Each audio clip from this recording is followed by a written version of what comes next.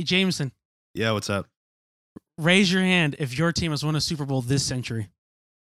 Raising my Let hand. the record show that only Idiots two of raise us, their the hand Rams on a and podcast Seahawks. where no one can see them. Womp womp, the 49ers lost. Oh, so bad. Oh, we're the best team. We're the best team in the league. No one can stop us. Shanahan is the greatest. Womp womp. You guys suck. Ever said Boom. that? You said At it. least quote me. I don't have to When quote did I you. say the 49ers were the greatest team in the league and we're taking Shanahan creative is the liberties. greatest? We better win the Super Bowl. It's gotta be us. We We better Choked win it the away. Super Bowl. Choked it all away. You're never gonna go back. Did you also know that the Cowboys have won the Super Bowl more Oh my recently God! The than fact you that guys? it took I you was this gonna long say to that. bring it up, No, I was gonna just say it. shows No, I was your gonna save it. youthful No, I was immaturity gonna as say a it. fan. No. I was just gonna say it because you guys are in the same category as the Dallas Cowboys. And we clown the Cowboys frequently. Listen, we're not in the same category as the Cowboys Yes. because the Cowboys haven't appeared in a Super Bowl. But 0 rings. That's all that matters. That's all that matters. Does anybody remember the losers of Super Bowls? Really? No. Yeah. Remember the winners. Literally, there's a documentary about the Buffalo Bills right now. Okay, well, like it just came out on that's fair. Netflix. That's fair. Yes, Yeah. they That's do. fair. One of the 0 greatest rings. quarterbacks of all time has never won one, Dan Marino. Yeah, We know guys that have not they won do one. remember. Okay. Nonetheless, I'm just gonna blow holes Womp in the side. womp. Mine was way Womp better. womp. I'm just saying. Niners lost. for picking on people. Mine was Bummer. way better. Don't You know, care. My take Your in the season's season more. was, if not this year, when? Hey And, guys, you know, Grant this year. really sucks at smack talk. That's okay. That's That's what we okay. learned in this episode. I'm better at trash talk because I have something to bring to you. I do it after the I fact. do it after the fact. Yep. So sucks to be you. Same amount of rings as the Seahawks. Actually, less because the Seahawks actually have one more recently. We Bummer. have 5. We have one more recently, You have 1 total. and it is sooner than This is yours. so stupid. How many have you seen? You've literally said, how many have you seen them win? How many have I seen? Them win. Yeah, I've seen 1. Like That's yeah, same. I've same. seen 1. One. Well, I don't have the mic on my towards left. 1 and 1. 1 and 1. 1 and 1. We've This won is one. We've won fantastic. one. You know what? Let's I'm go. glad I I've didn't drop my technically mic seen and 2. walk out on you. This is so much better to watch you screw it up. I'm not screwing it up because I'm on this This high. is The great. Niners have All right. lost the Super Bowl. Join us for the next 2 hours while Grant says things that are much more constructive and make sense. And I just sit here depressed for the next, at least the next 30 minutes. It's As beautiful. we talk about the Super Bowl and all that took place. And we will also dive into later a little bit of our what happened in terms of prop bets, who won the playoff pick 'em. We were all surprised that person won for sure. And then 2, we're going to dive a little bit into the draft as we're now rounding the corner into the off season and getting ready for that. So hook up for the next 2 hours. This is Sportsify. Welcome to Sportsify for February 22nd, 2024 with your hosts, Matt Novak and Grant Hawker.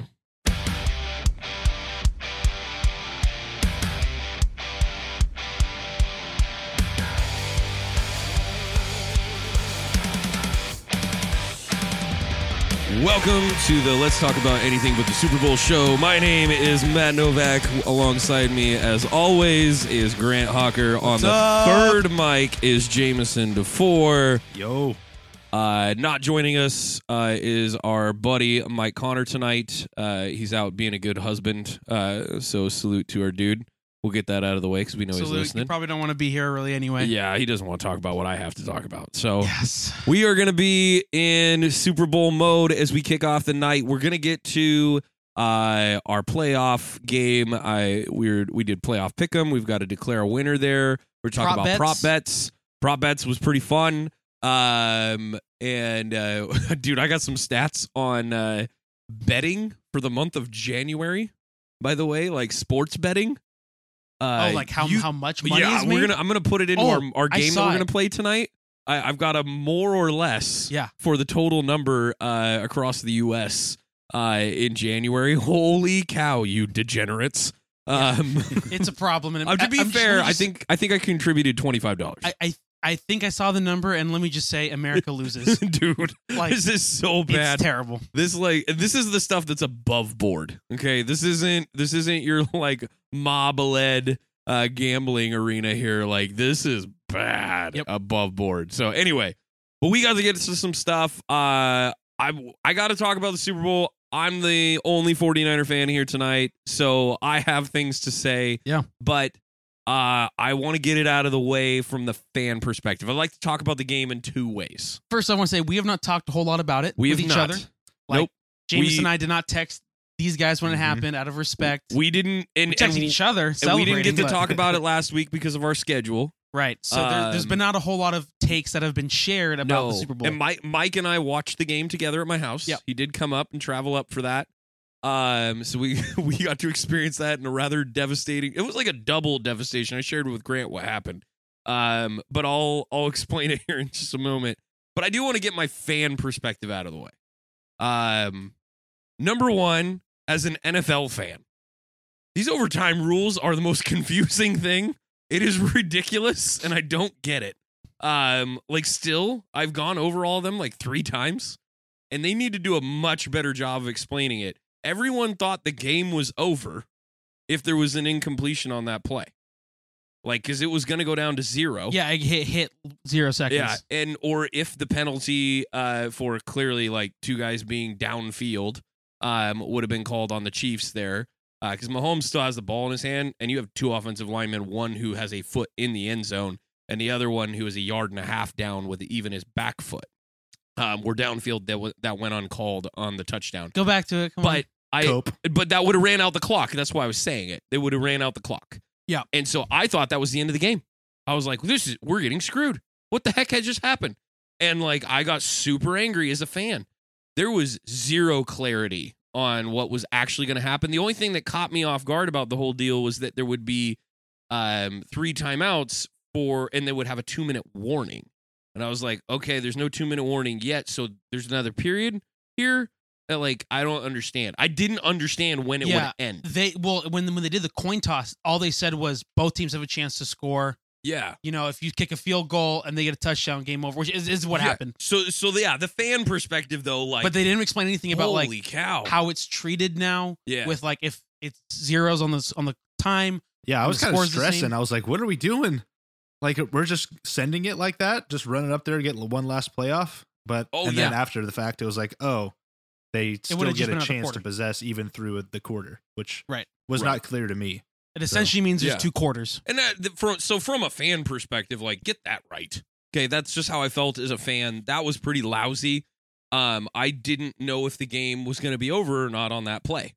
But also from a fan perspective, just, I think there was a couple of things that were really hard.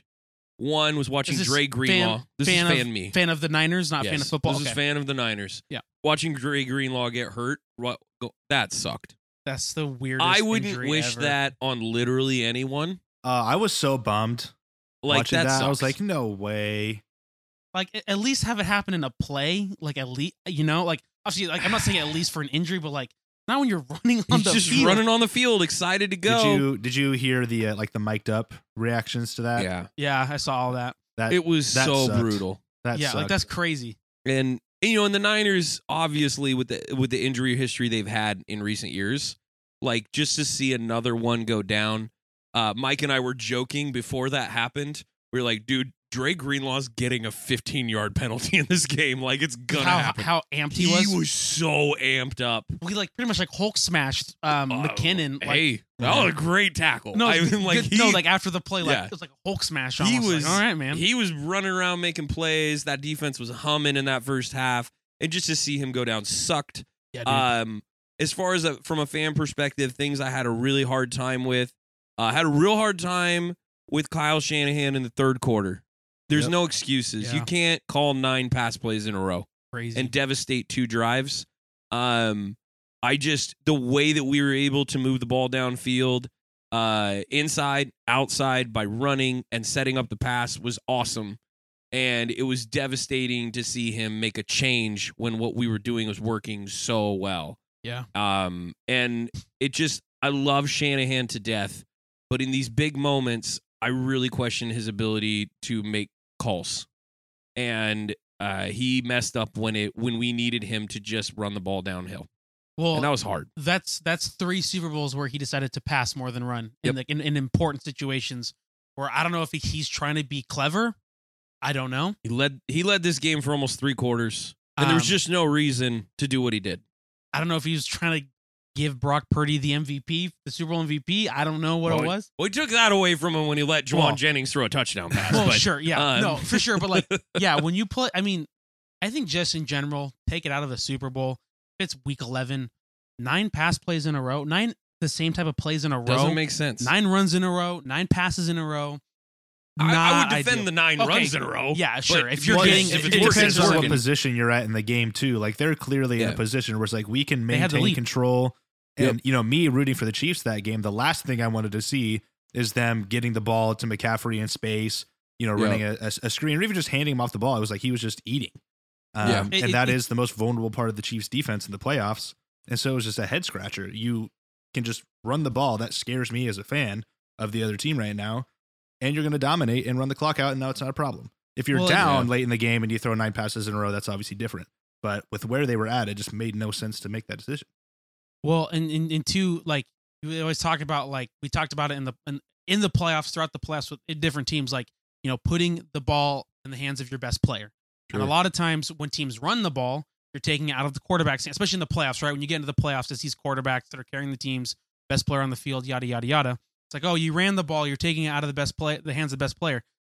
It's undoubtedly CMC is the best player on this team. Yeah. Like I think offense or defense, he's the best player, and you're taking it out of his hands. So that same thing applies. That's like where it doesn't make sense. I was also disappointed that they chose not to use Elijah Mitchell till later in the game when CMC was tired. I was disappointed. You had a great opportunity there. You had the ball like the 45-yard line. It's first down. And on that drive, you end up punting the ball because they did get a complete. It's not like they didn't get any completions in those 9. They got completions. They just weren't able to consistently connect and move the ball down the field. And I think he just got a little arrogant that he could pull it off. Kyle did with the play calling. But like you're on the 45, that's a great spot for Elijah Mitchell to come in, who is a power, speed, doesn't give a crud runner, and will just go full bore. I understand, like, you'd already had a running back put the ball on the ground. CMC, by the way, had 2 total fumbles on the year before he dropped it on the first possession. That sucked. But I just wish he would have done it right there with Elijah Mitchell. And then I'll say, because I brought it up, the last thing, the other thing that was disappointing with the offense was George Kittle got hurt in the 4th quarter, didn't know how bad. He's getting checked out. They literally are holding him on the sideline. The Niners had driven down the field, not in the 4th quarter, sorry, in overtime. They're holding him on the sideline to put him in on the play after this. It's 2nd and 2. CMC had come out. Elijah Mitchell goes out, runs the ball to the right side for a first down. Flag gets thrown. I look up, and I'm like, it better not be. And it's Braden Willis, the rookie tight end for the 49ers, that they sent out there instead of George Kittle on the right. Also, by the way, Juszczyk on the sideline during this play. You could have put him onto that right side and had him make the outside block, but they put a rookie who had not played more than 15 snaps in a game all year in overtime on the outside to do this. Just horrible positional coaching, because it's the tight ends coach that makes that call on who goes out. They could have done anything else but Braden Willis. And instead of 2nd and 2, we're looking at a first down and inside the 15 of the Chiefs. We're looking at 2nd and 12, the backed up, and the freaking Chiefs can just tee off. And it was so frustrating to see a positional group screw up like that in coaching when you could clearly have had multiple other. George Kittle's on the sideline begging to go in with his helmet on, and they let Braden Willis do it. You need this. This is the one and only time where you don't tell your star no. Kelsey got up, screamed at his coach, and literally physically threatened him in this game and still won a Super Bowl and was allowed to play the rest of the game. George Kittle asks nicely to go out, and they hold him off, and this happens, and then you end up with a field goal, and you lose the game. Huge difference maker. Huge. A lot of people questioning that drive in particular from the coaching standpoint. Hey, don't you want to know what you got to do? Kyle Shanahan, in my opinion, did the right thing for his team at the time. The Chiefs defense had been on the field a ton, and they were gassed. And Niners clearly, up till that hold, ran it down their throats. It was the best called drive I'd seen by Shanahan in literal weeks, and he did a great job. And then that happens in the, you get hosed and pushed back. But I 100% agree with it. If the Niners score the touchdown, let's just say their defense still gives up the touchdown, then it's the Niners' ball, and all they got to do is kick a field goal. Yeah. And they win the game. And so Kyle was literally betting on, hey, they might go for 2, or we're at least going to force them to go for 2 and not just kick the extra point with Butker and tie this game. That was his thinking. Well, and I think that's what the Chiefs would have done, just because again, it's Mahomes, right? It's Mahomes, best player. They don't want to put that on the defense. You put it on. I also think that's the best way to just win the Super Bowl. Yes, like you don't want to give win or lose. Like, you got all the way here, and now the other team just has to kick a field goal. Like that's almost so easy these days. Like when it's just a really dialed in drive. And so it's like you're surrendering if you don't go for 2. For 4 quarters. Bro, like you've been playing a tough game. It was an all-timer, and we haven't said this yet, but what a freaking great game. No, I haven't said that yet, but I think this is the best Super Bowl since probably the Eagles-Patriots, and I might even take this game over that. I mean, maybe not the storyline of like Nick Foles beating Tom Brady. Great game. But in terms of the overall enjoyment of the great game, second half, I was like, oh, this is fireworks. This is awesome. This is exactly what I wanted. I would say overall, the best Super Bowl that I have ever seen is the Patriots beating the Falcons. Sure. Yep. Unfortunately, Kyle Shanahan on the receiving end of that one. The Patriots, Eagles, Patriots, Seahawks are both in there for me too. Those are all good ones. All great Super Bowls. This is in the mix, right in there. I would say those are in all my top 5. I've liked this definitely in the last like 3 or 4 years. This is the best one. Mm-hmm. Like by far. This is way better than the Niners Chiefs one before. This is better than last year's Super Bowl. Last year's Super Bowl was pretty good though. It's just a totally different type of football in that game. It was different type of football, and it kind of Chiefs kind of pulled away at the end. But this one was literally down to the play. Of again, and this is what you want as an NFL fan. And that was something that Mike had talked about last time we recorded. Like the best Super Bowls are the ones. Anytime you can have a walk-off moment in a game for a championship, that's what it is. Yep. Yeah. And super glad for every NFL fan that it was that. But just as the fan in this conversation, right? Shoot me, because you could have easily won this game so many different times. So many different. The blocked freaking extra point is your season. Yep. That was tough. It's the weakest unit the 49ers have is their special teams kicking unit. Which was funny because he actually had a 55-yarder. He had the record for all of 3 minutes. Yeah, until Butker got the chance. On the next drive. Which surprised me. Like, honestly, the fact that he hit that 55-yarder, I was like, okay. Yeah. And then maybe I'm wrong on this because I've been hearing a couple of different things, but it sounded like on the extra point, like he hit it off the side of his foot, which I feel was like a low angle. Yeah, it was a low angle kick. Yeah, which feels like a really bad thing to do when you're just lining up for an extra point. But yep. So it's like you got the highs, and then oops, there it was. Oh yeah, and we'll mention it now too.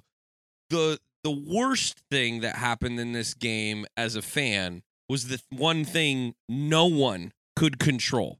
Not the guy it happened to, not the guy who set the ball in motion, but when that ball went off Luther's foot, like his ankle. Oh my gosh, the freaking chances that it fell right there. By the way, heard this already calculated a couple times. Literally, to hit a 49er player, the chances were like 1 in 60-something thousand for it to just hit a player in motion, and for it to specifically go off of his foot in the manner of which it did was something to the tune of 1 in 400,000. Yep, and it happened. I mean, that's sports. I mean, yeah, but like, that's all of sports. I mean, I will say, obviously, we've talked about the missed PAT, some of those things. But to me, I mean, and most people will agree, this was the game, because up until the point the Niners had shut down Mahomes, did a great job. They 3 and outs, easy, quick defense off the field, all that kind of stuff. Yep. The offense sustaining drives, but then you give Patrick Mahomes like 40 yards to score a touchdown as opposed to 70, 60. Bro, I think it was less than 30. It probably was. I don't remember. But also, I will say, it was red zone. He was in the red zone with one play. But also, like, when I watched it, I'm like, I don't know who was the punt returner who's trying to grab it. McLeod? Ray.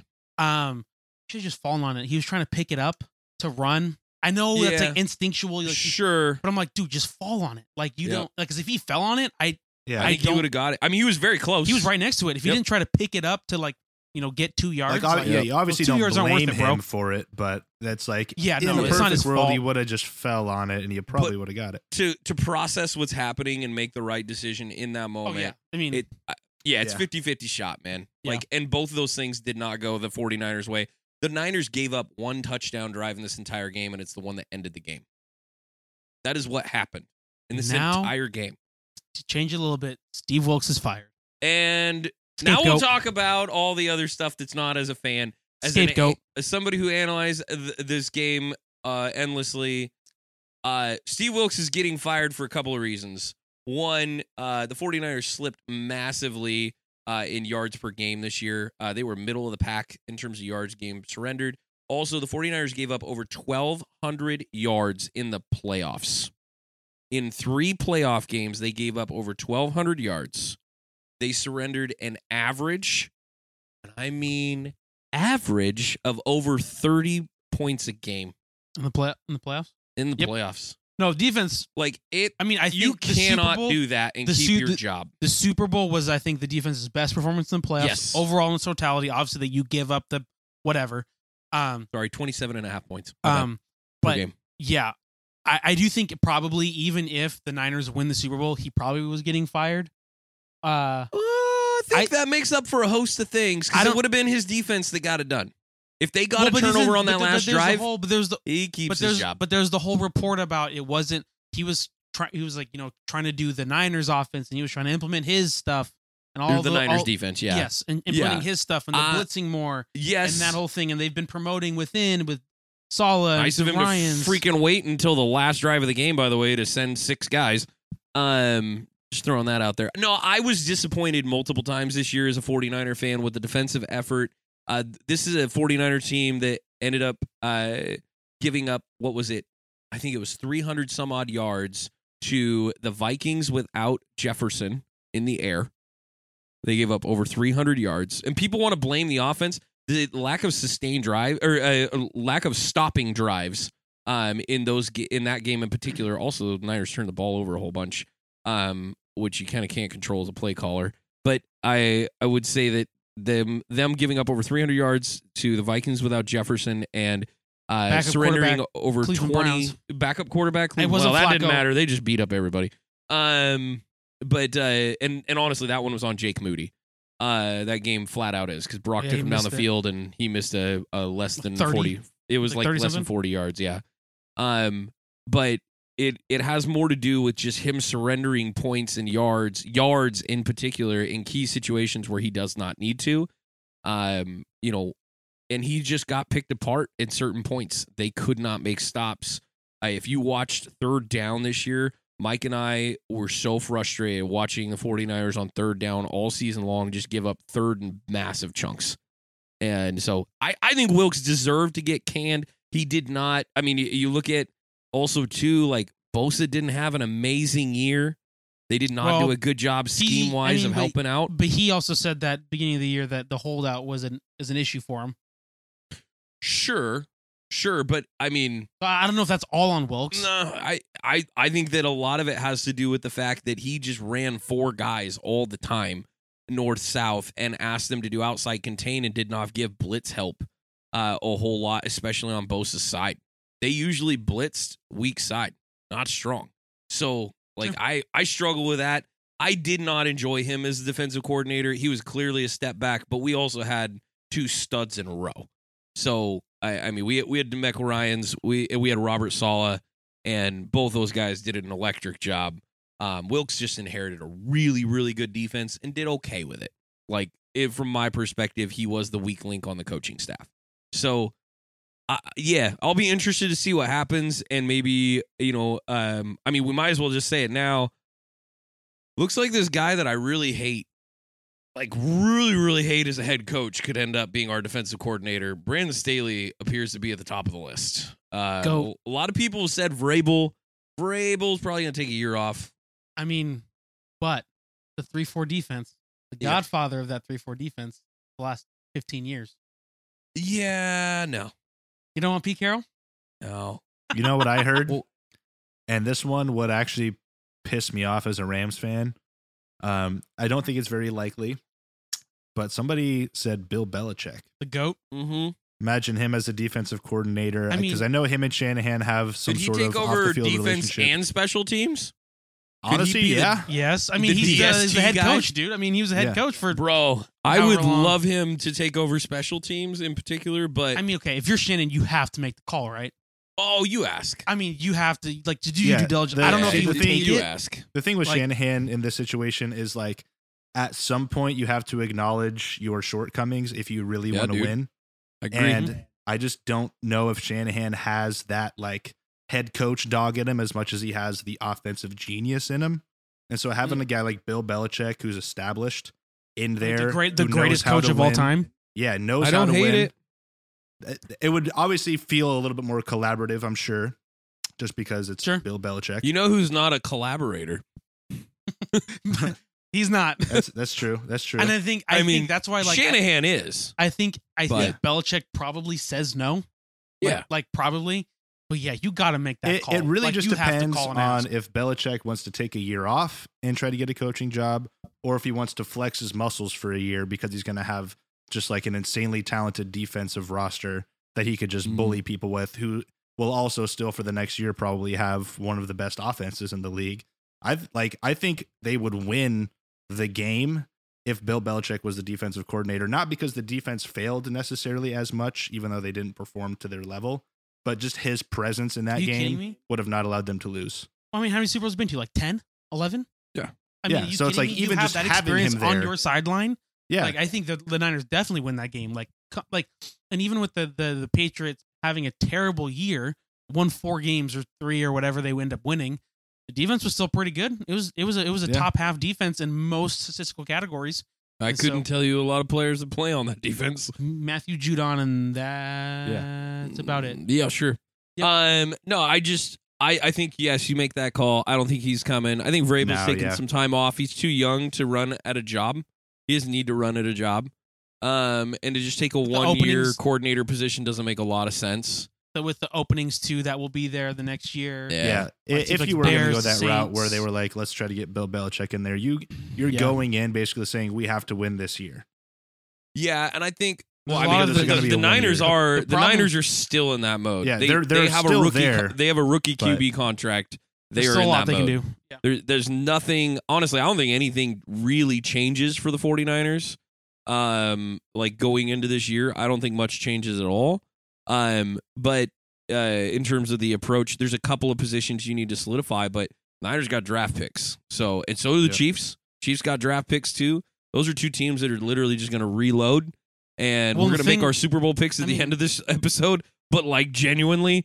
Well, we've always said that the thing that's been said is that the Chiefs are more positioned next year to win with, like, getting some of these guys under their belt and their draft picks and some of those things that, like, this next year was supposed to be the year that they would, like, potentially go back. Yeah. And that's probably who I would take again. And first time in NFL history, I have 3-peat. So, yeah. And that's what's the craziest thing. We are 25 minutes and haven't even really talked about the winner of the Super Bowl. So, Patrick Mahomes is the best player of his generation. Yes.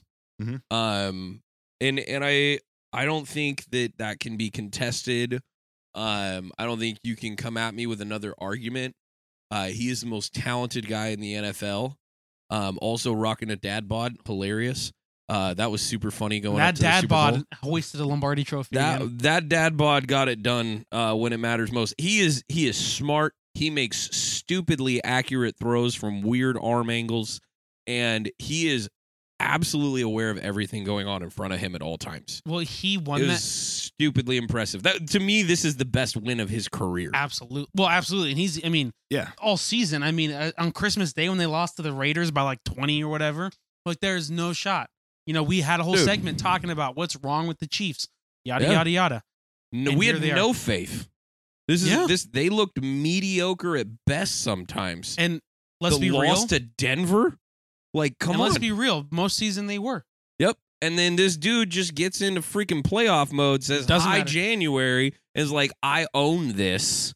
Was the underdog in every single game. Yep. Going in against the Dolphins, Which is stupid, by the way. Yeah. The Dolphins were so beat up. I can't believe that happened. And then what, like negative 30 degrees or whatever. That was so weak. But going into Buffalo, they were underdogs in Buffalo, underdogs in Baltimore, underdogs in the Super Bowl.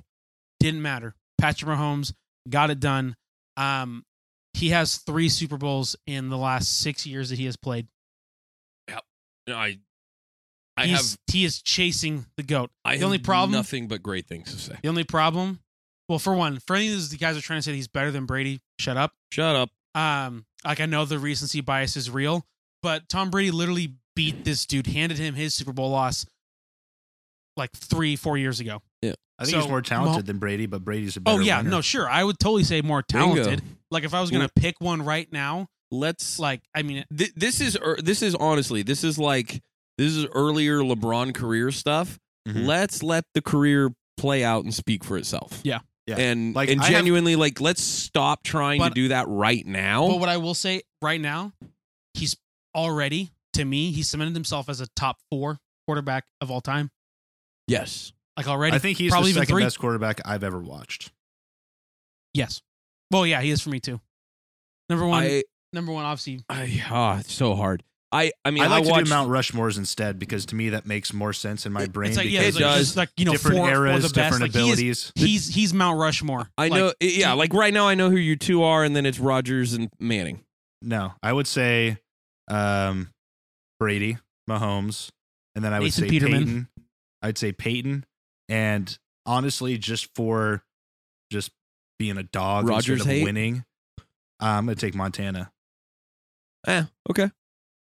Yeah, I mean, as a Niner fan, I know I would get a lot of heat for putting Rodgers in there over Montana. I mean, Rodgers is still one of the most talented quarterbacks I've seen as well.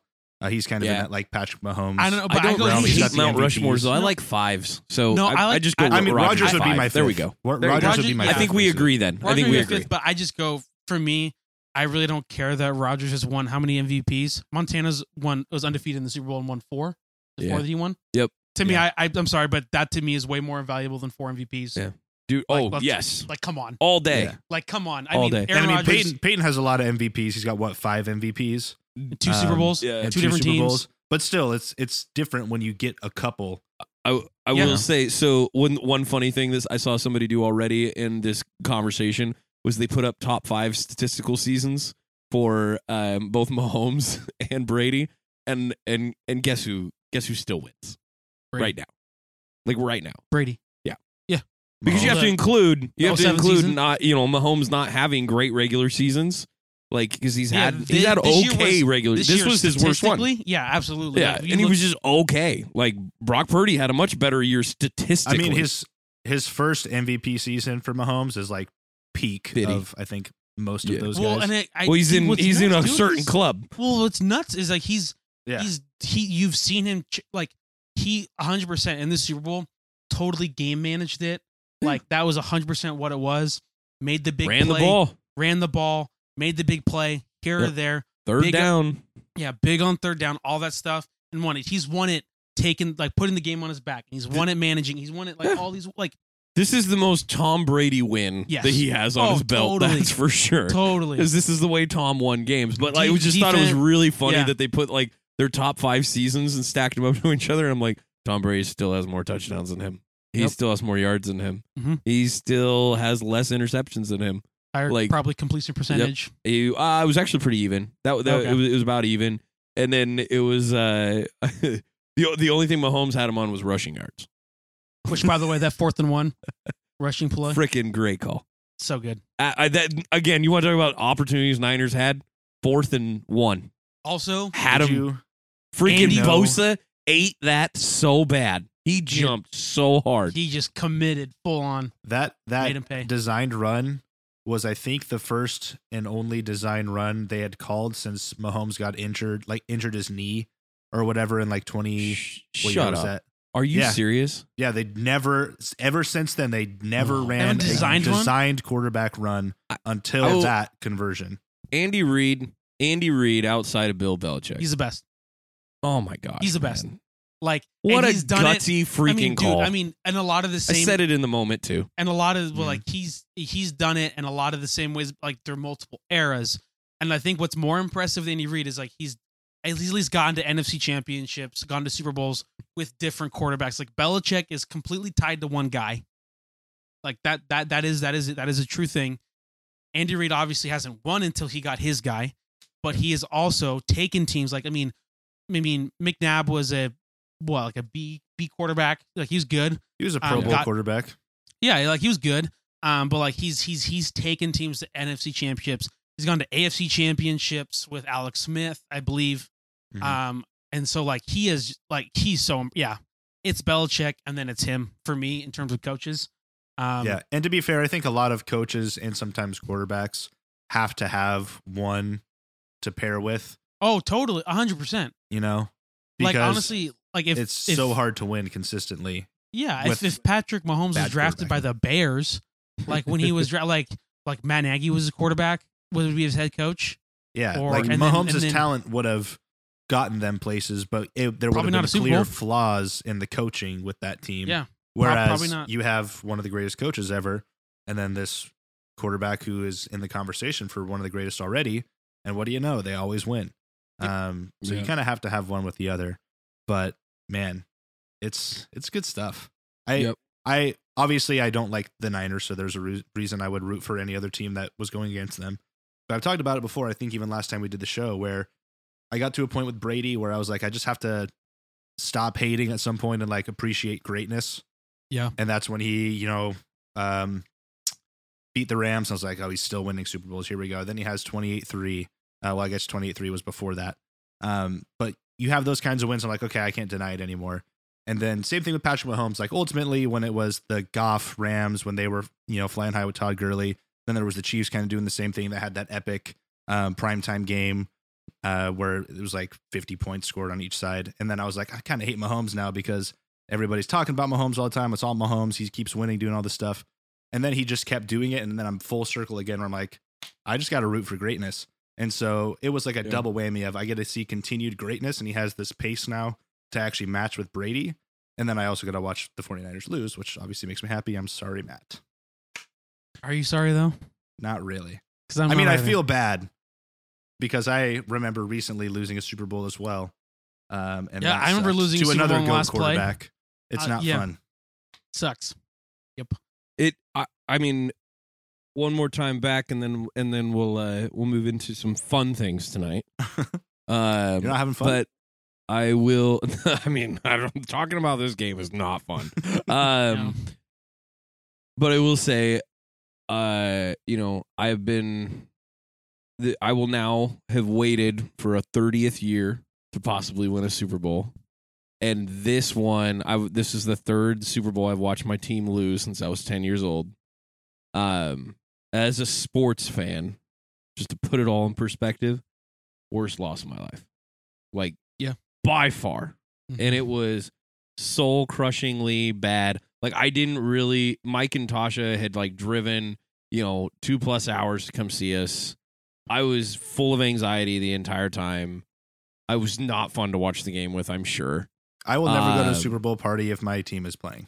I will never, ever have anyone over for a Super Bowl ever again. I won't be fun to be around until at the very end of the game if we win. Wait. Even if it's not your teams. No, if other teams. For a game my team is in. Gotcha. I have watched two Super Bowls at churches that my team has lost. Mm. And let me tell you how many people total were rooting for my team in those churches. 3? I mean, last time it was my former boss and his very good friends, and that was about it in the room. The time before, I was a 49er fan living in Kansas City before the Chiefs were any good. I think Andy Reid had become their coach that year, to be honest. And they were playing the Ravens, and honestly, everybody was rooting as 49ers because in the Midwest, they hate the West Coast. Like, that's a thing. They just don't like us. We don't like them either. Hey, flyover states, how you doing? But like, and for the couple of my friends that are Chiefs fans that do listen to this that are from the Midwest and were there that night watching my team lose against the Ravens, I don't like you right now, and you guys are really obnoxious. I don't hate Chiefs fans in general, but I hate some of them. So at least their fandom. But it was like devastatingly brutal. Like I would have rather been in a setting like that where I had something to go do right afterwards. To just sit at home and like, Mike leaves, they take off. I feel like a butt for, not really being like a good friend while they're there. And I don't get to see them that often, so that kind of sucked. And then I'm just like sitting in my house like, I don't want to talk to anybody. I am angry. I had to turn off my phone because I was up to over 30 text messages. I'm guessing none of them were like nice. It was all No, I had some pretty... Honestly, I had a lot of good friends, like friends that are not 49er fans. Bro, that were like, sorry, hey, good game. Wow, Something ouch, like I'm really sorry. Like Levi was one of them. He was very nice about it. There was plenty of people that were like that, but I had to turn off my phone because I didn't want to talk. I just literally, that was why. I was like, hey, I can handle it, but like I did not want to talk to anybody. Mm-hmm. Didn't turn my phone on until that night right before I had to go to bed, and did not look at anybody's text messages at all. I just turned it on knowing my alarm was on and turned the phone upside down. So I told Mike, I said, this one I just don't know how to take. And honestly, I was like, I really, in that moment, I was like, man, I give up. I'm just a fan of the NFL right now. I love the NFL, but when you've seen your team just continually get there and not get it done, it's awful. It is so hard. The 49ers have the second most wins in the playoffs since 2017. And in the top 5 teams that have the most wins in that span, they're the only one to not win the Super Bowl. The Chiefs obviously having the most. But it's just, it sucks to have a team that's really, really good but can't get it done. So sports are the highest highs and the lowest lows. I have not experienced a high since the Red Sox won their last World Series in 2018. That's not happening anytime soon. That is not happening anytime soon. Rafael Devers got on ESPN today and said, where the heck is our help, essentially? Literally, and everyone knows what our problem is. Yeah, we can't pitch at all. We were like 5th highest batting average in the league last year, and we cannot throw a pitch down the middle. So, and you traded away 2 of our starters this year, so good job. No, I want to get some fun crud, though. I don't want to be all depressing and crap, and I know I am. So let's just move on.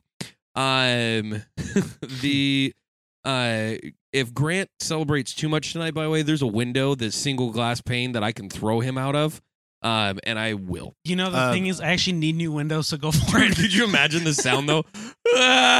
There is actually one thing I want to ask you real quick, because it's something that I went through as well. I know that you are one to frequent your favorite sports shows. Did you do the same thing that I would do when the Rams would have like a really bad loss, where you just kind of avoided all of your favorite shows because you knew they were going to talk about it? Yeah. So I have not watched anything since the Super Bowl loss. We're 9 days. I haven't listened to the radio. Not ESPN. Not McAfee. Well, I don't have cable at home. I watch everything through the Sportive app. I have not turned on Pat McAfee because I know it's kind of waning. Like they're not. It's not really. Well, yeah, they don't. They're news cycle heavy, so like the cycle's kind of. They over. can do it for a week, and then it'll just be when they have a player on from that team or a reporter, or they're talking about the draft, and it'll just come up now in conversation. Or if there's drama. Yeah, sure. If there's some drama, but I mean, I've looked at ESPN, Jameson, but I have not listened to anyone analyze or discuss the Super Bowl. The only things that I have done were just to read. I wanted to understand the overtime rules. That really got me, because I really did believe for a solid 2 days, I'm not kidding, after the Super Bowl, that the 49ers should have won, because I did not understand that if they made that stop, that it was going to continue. I had no idea. Yeah. I really believe that for 2 days. I only conversed with Mike about it. You didn't want to talk to anybody else. I didn't want to talk to anybody. I knew Mike was in the same spot I was in, but yeah, I didn't talk to anybody. And then there was I just looked at the box score a little bit. I let myself do that and kind of check a couple things out. But no, I knew I needed a break, and this is good. I'm good now, and I moved on. It also helped that I saw a lot of people, and for the most part, everybody was very nice about it. A lot of my good friends. I was hey, that sucked. I've not rubbed it into you at all. Yeah. like at all. And you would do this. You would not do the same to me. Just want to Oh, if you lost? Yeah. No. Okay, no. You need to understand. I bring up things like, hey, you remember that one time when Russell Wilson threw that interception? Yeah. I do that now, bro. It's been. You were a teenager when that happened. I don't think you understand. Like, if you want to talk about heartbreak Super Bowl loss, yeah, that might be. I mean, that's probably more of a heartbreak. Yeah, your team hadn't lost 2 in recent years. Just saying. That's true. And we had one the year before. That does make it a little easier. It does take the sting out. There's a little bit of sting. If we had the 2019 dub right now, or 2020 dub, I guess. Yeah, I would not feel as down. As bad. Yeah, that's fair. I'd be okay. That's fair.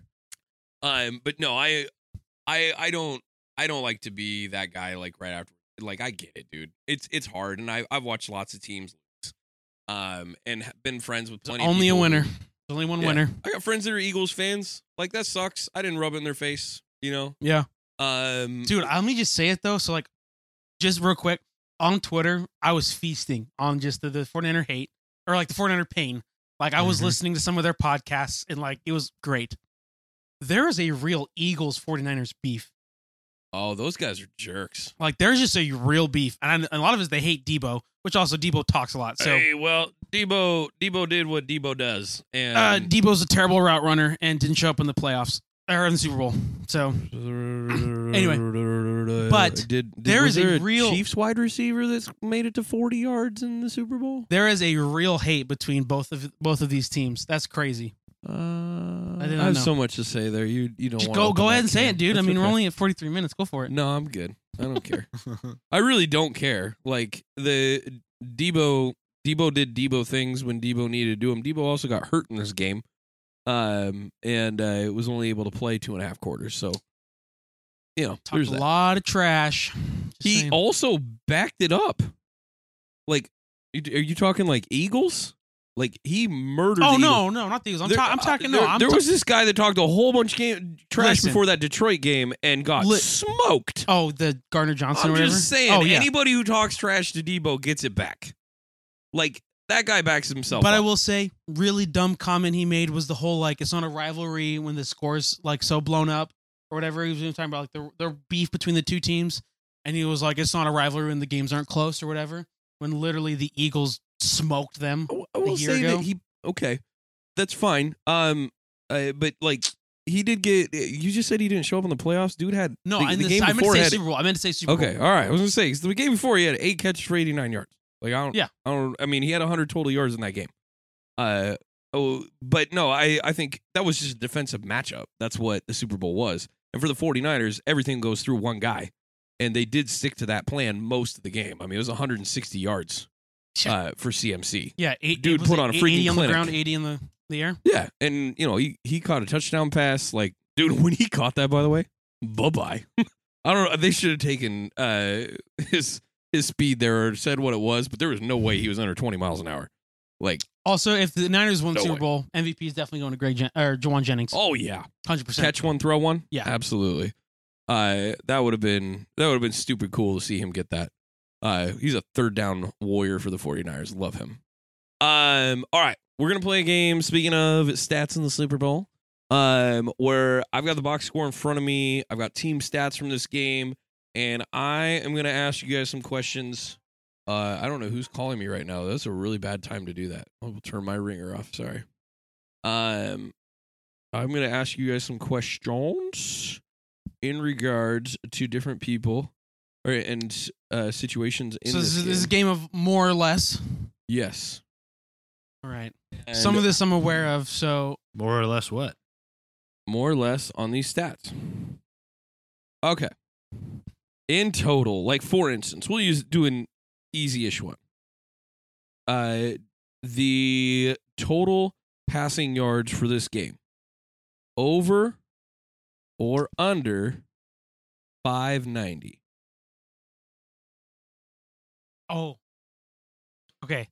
Do you know how much Brock had? He had like 255, I think, is what he had. Pat had like just over 300, I think. He had 330, I believe. Oh. And you said over under 280? 290. No, 590. Oh, yeah. That's total between the two. 590. So I'm gonna go under. I think that's like 5 years because I think Brock was at 255. Pat was at 330. Okay, yeah, we'll say under. Under. Slightly over. Oh, you what? do have to take into account the Juwan Jennings pass. Shoot. No. 21 yards. Well, was I right on those stats about Mahomes? You were pretty close. Mahomes was 333. Oh, okay. Netted 325 with the sack. And then 49ers total between Jennings and Purdy were 272. So we probably would have had it without the... I just wasn't even thinking about the Jennings yards. I didn't either. Dang it. Yes, you guys would have had it by 1 yard. It was 289 between Brock and Mahomes. Oh, that sucks. In fairness, that's what we were thinking, so we'll take a half-point credit. Thank you. Yeah. I'll take that. All right. In this game, my bad. Where is it? Who had... Trying to find the stupid stat that I was just looking at. I hate it when I do that. Dead air. I'm sorry, man. Who had more catches? Who had more catches? Kelsey or McCaffrey? Ooh. Because Kelsey only had like one catch in like the first half. Yeah. But I think he ended with like 80 or 90 yards because he had a couple big but he drives. had a big one. Yeah. Who had more catches? I'm going to go McCaffrey. Yeah, I'm going to say McCaffrey as well. Also wrong on this one. 9-8. Ugh. Kelsey had 9. I believe he had 6 in the second half, and then he had 2 big ones there in overtime. How could we forget? We were so far off. Yeah. That was solid. We're essentially losing a coin flip here. Yeah. Essentially It's what's like it's a 50-50 chance. Actually, no, it's 51-49. Okay, whatever. I got to make it a little bit tough, Who? There we go. Found that one. Who led? This is just a player name. Who led this game in tackles?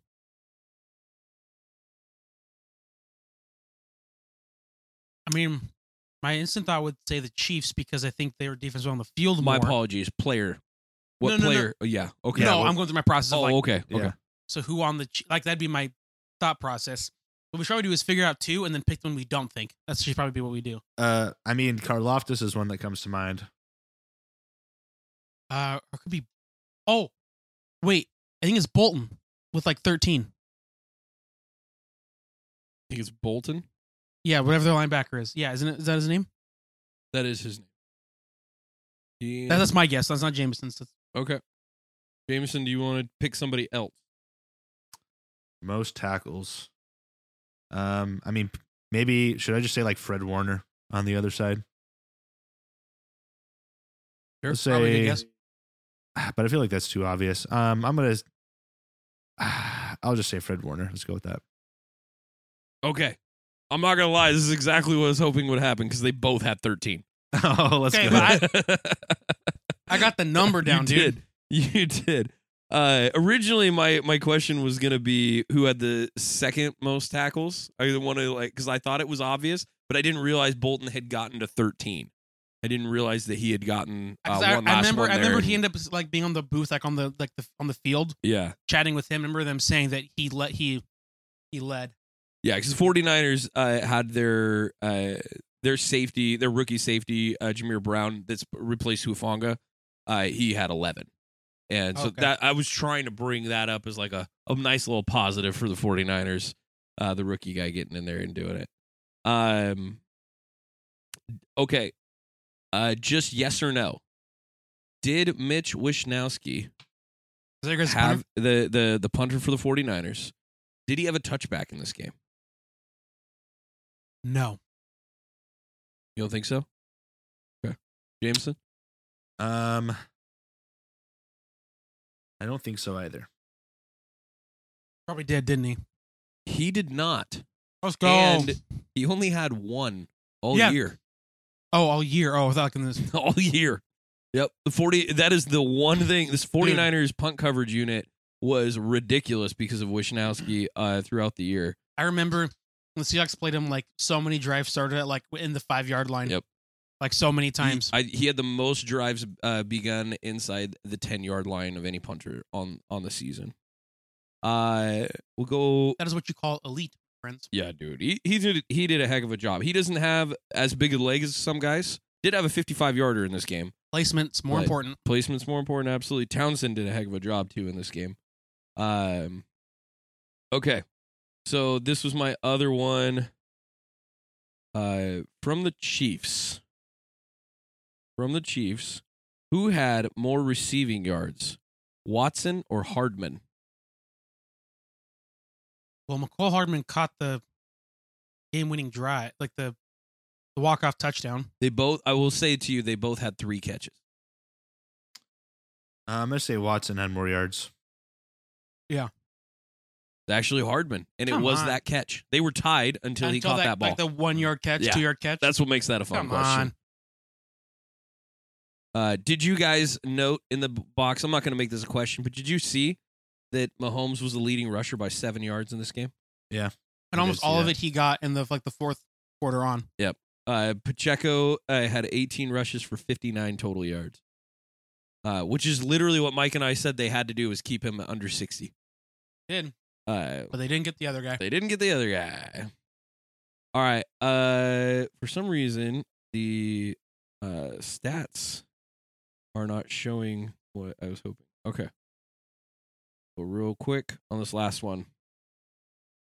All right. What team of these two, only I'm saying it wrong. What team only had 1 quarter, including overtime, where they did not score points? What team only had 1 quarter in which they did not score points? The Niners or the Chiefs? And I'm including overtime. I want to say it was the Niners. They scored in this. I don't think anybody scored in the first half or the first quarter. I'm pretty sure it was 0-0 in the first quarter. That's what I'm going to say. Both. No, actually, the 49ers did not score in the third quarter. Oh. Yeah. So that would have been my other guess. Okay, here we go. I found the last couple things I wonder. We'll run through these. Over or under for both teams combined, 48 first downs. Over under. It is either higher or lower than that. 48 first downs. There weren't necessarily a lot of big boom plays. That feels like a pretty high number, but I'm going to take the over, considering that we also had overtime. Yeah. I'm going to go under. It is under. Teams combined for 47. Okay. Kansas City had 24. And San Francisco had 23. That was one I was trying to find. And then the other, I know you guys know the penalties numbers and turnover numbers. I just know how many. I don't know the yards. I know it's close. How many combined punts were in this game? Oh, gosh. Do you have like a number for an over or a less or more? That's I'm just going to take a number. Oh, God. It wasn't that many. Dear Lord. Not like we're talking in the 6 15 range. I'm going to say 4. It was actually 10.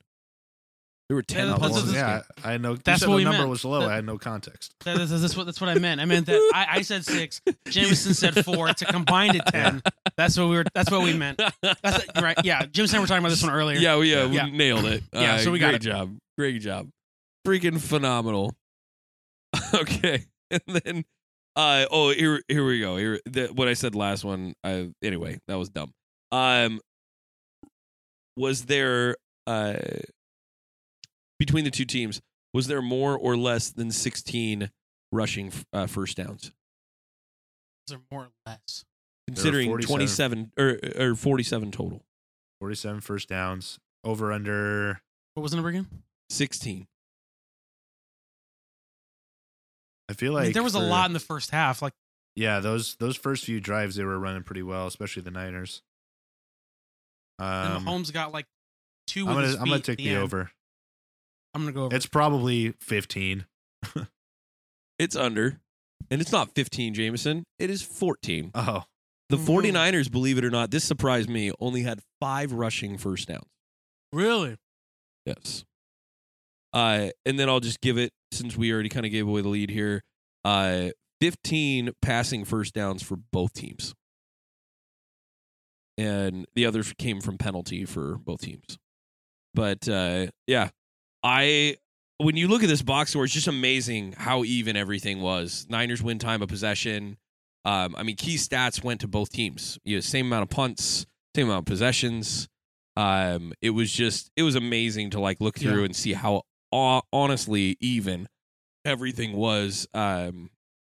Just the division was literally rushing yards from the quarterback.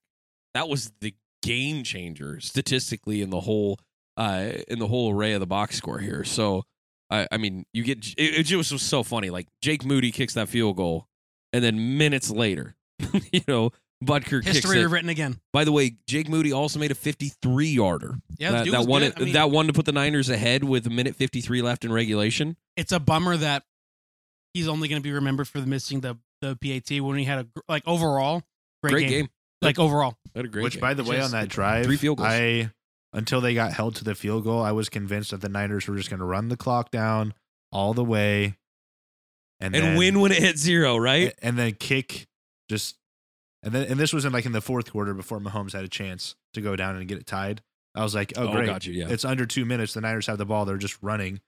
They're going to get a first down and they're just going to bleed the clock out. They're going to kick an extra point sized field goal to win the game with 0 seconds left.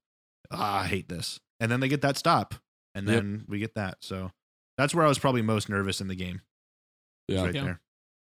Yeah, it was just funny. Like I said, looking through all those stats, I'm like, man, somebody had to have like really stood out here. They really didn't. But it was just Mahomes with yards. And I think too, like for me, there was a point in this game. It was probably like the fourth quarter, towards the end, my last 5 minutes of the fourth quarter. I was like, whatever team wins at this point, like I was good with the Niners winning. Like this might happen, they might win. I'm like, this is just an awesome game, and I'm glad that we had a really awesome game. But yeah. Came down to it, and Mahomes prevailed, like James and I have been saying. We never bet against Mahomes at all. Never bet against Mahomes, not even in the once. playoffs. We never did it at all. Nope. We definitely didn't pick the Ravens. You didn't pick it in the one that mattered, so it's fine. This is the one that mattered, and we did pick That's it. what I'm saying. Sorry. Yes. Yeah, you didn't pick against him. Correct. I'm not feeding into your sarcasm here. Yeah. I was being literal. Which is weird. Yeah, I know. Grant, walk us through prop bets. Let me just say, guys, I can quit my job because I should do this more often. Let me just say, first up, big one. Was this one actually a prop bet? Taylor Swift? Like yeah. Time that actually was one? Oh, yeah. That was the one that we just made up? Okay. So, for the first prop bet, it was Taylor Swift at 25 seconds, the over and the under. Matt, myself, and Mike all took the over. I saw the numbers. She ended up being featured for like 55 seconds or 54 seconds of the game. And one of my youth students was like calculating, I think it was like 11 times. Oh, dude, it was so annoying. Okay, but wait. It accounted for less than 1% of the entire game. I know. But we were all waiting for it. So it was like, when it happened. Again. Yeah. So obviously very inconsequential. Showed her overall. 11 times. Kelsey caught 9 catches. Ended up, showing up there. So that was the first one. So Matt, myself, and Mike take at least that point there. And then this one was which half scored the most. Everybody but me took the second half. Obviously, that equates also into overtime where there was 10 points scored there. That essentially gave that like a free point for you guys. It was like 34-13 or something like that. Yeah. So big margin. Next one, the first score for the 49ers. So myself, Mike, and Jameson all said field goal. Matt said touchdown. Would have been touchdown if that idiot didn't drop the ball. That's fair. Anyway, sorry. Yeah, but that ended up being the case for myself, Mike, and Jameson. It was a field goal that they ended up kicking. Is it like the end of the first quarter? I don't remember. No, it was second quarter. Second quarter, yeah. So that happened. Take the dub there. Total penalties accepted. This one was interesting one. The line was 10.5 over under 10.5. Jameson, Mike, and Matt all took the under. We had talked about it being kind of like the NFL trying to like. This is garbage though, because in regulation we had this. That's true. Yeah, but so it ended up being over. Both teams accepted 6 penalties. One team accepted it for like 45 yards. The other team for like 55 yards. Yeah. So overall, pretty even there. There were some, obviously, Matt mentioned some calls. I did like some of the no calls, on some of those passes. I think it was like in the second half. I like them playing more. But 10.5 hit the over there. So I was the only one that took away a point there. And then who is going to score the first touchdown? I said George Kittle. Jameson said Pacheco. Matt said Christian McCaffrey. Mike said Rashee Rice. And Matt is the only one that got that one, which in all honesty, we all should have just done. But, yeah, you all wanted to. But I just did the right thing. We were all just trying to, do a spiritual zag, as Jameson would say. So yeah, Matt won that. Also, I would say if you got Juwan Jennings, then that also would have hit there. Yeah, because we talked about like skill pass. Yeah, it was a pass. That's right. So those are my 3. So those, yeah. So then first sack of the game. Oh yeah, okay. No one got this one. I said Chris Jones. Jameson said Nick Bosa. Matt said Javon Hargrave, and Mike said George Karlaftis, which is his guy. It ended up being Chase Young who got credit for the sack, that first sack of the game. I believe is actually half a sack. Bosa and I don't know. No, it ended up going to him. Young got it. Yeah, Young got it. Bosa hit. It was secondary contact, and so they did not give it to him because Young technically dragged him to the ground. Let's just say it was a party in the backfield. There's a lot of guys. Party in the backfield. Yeah, for sure. And then our last one that we said was the national anthem over under 84.5 seconds. So Matt and Mike took the under. It ended up being 95 seconds. Oh, dang. Long. I didn't realize it was that close. 95.5, 94.5, something along those lines. It felt a little long. Like, I was like, oh, that feels like 100 seconds. I remember I took the under, and I was like, oh, man. I'm not that surprised. So, overall, 8 prop bets that I'm doing finger quotations, bet on or picked. I went 5-3, hence why I should quit my job and do this for a living, make my money. 5-3. Matt and Mike both went 3-5, and Jameson went 2-6. So, amen. Me swinging on those two, only the reason getting they call it gambling, people. Hey, yeah, that's right. So, hey, maybe you did good. Do we want to talk about how much money that was made on betting in January? Okay, so there's a number that I saw. Yes, there was a number you saw. Yes, I do want to go over it. Let me pull it up real quick. Because, dude, this is ridiculous. So I'll tell the number I saw. So I either could be January or it might have been all of 2023. I could be wrong here, but it was like $11 billion were bet at a certain point. And I think it was maybe all of last year. So what is it? What is the number that you saw? Okay, I'm looking at which $11 billion is insane. Shoot. Of course. What? No. Of course you can't find it. So was this for the month of January? Now. Yeah. Okay. Let me see if I can find it here too.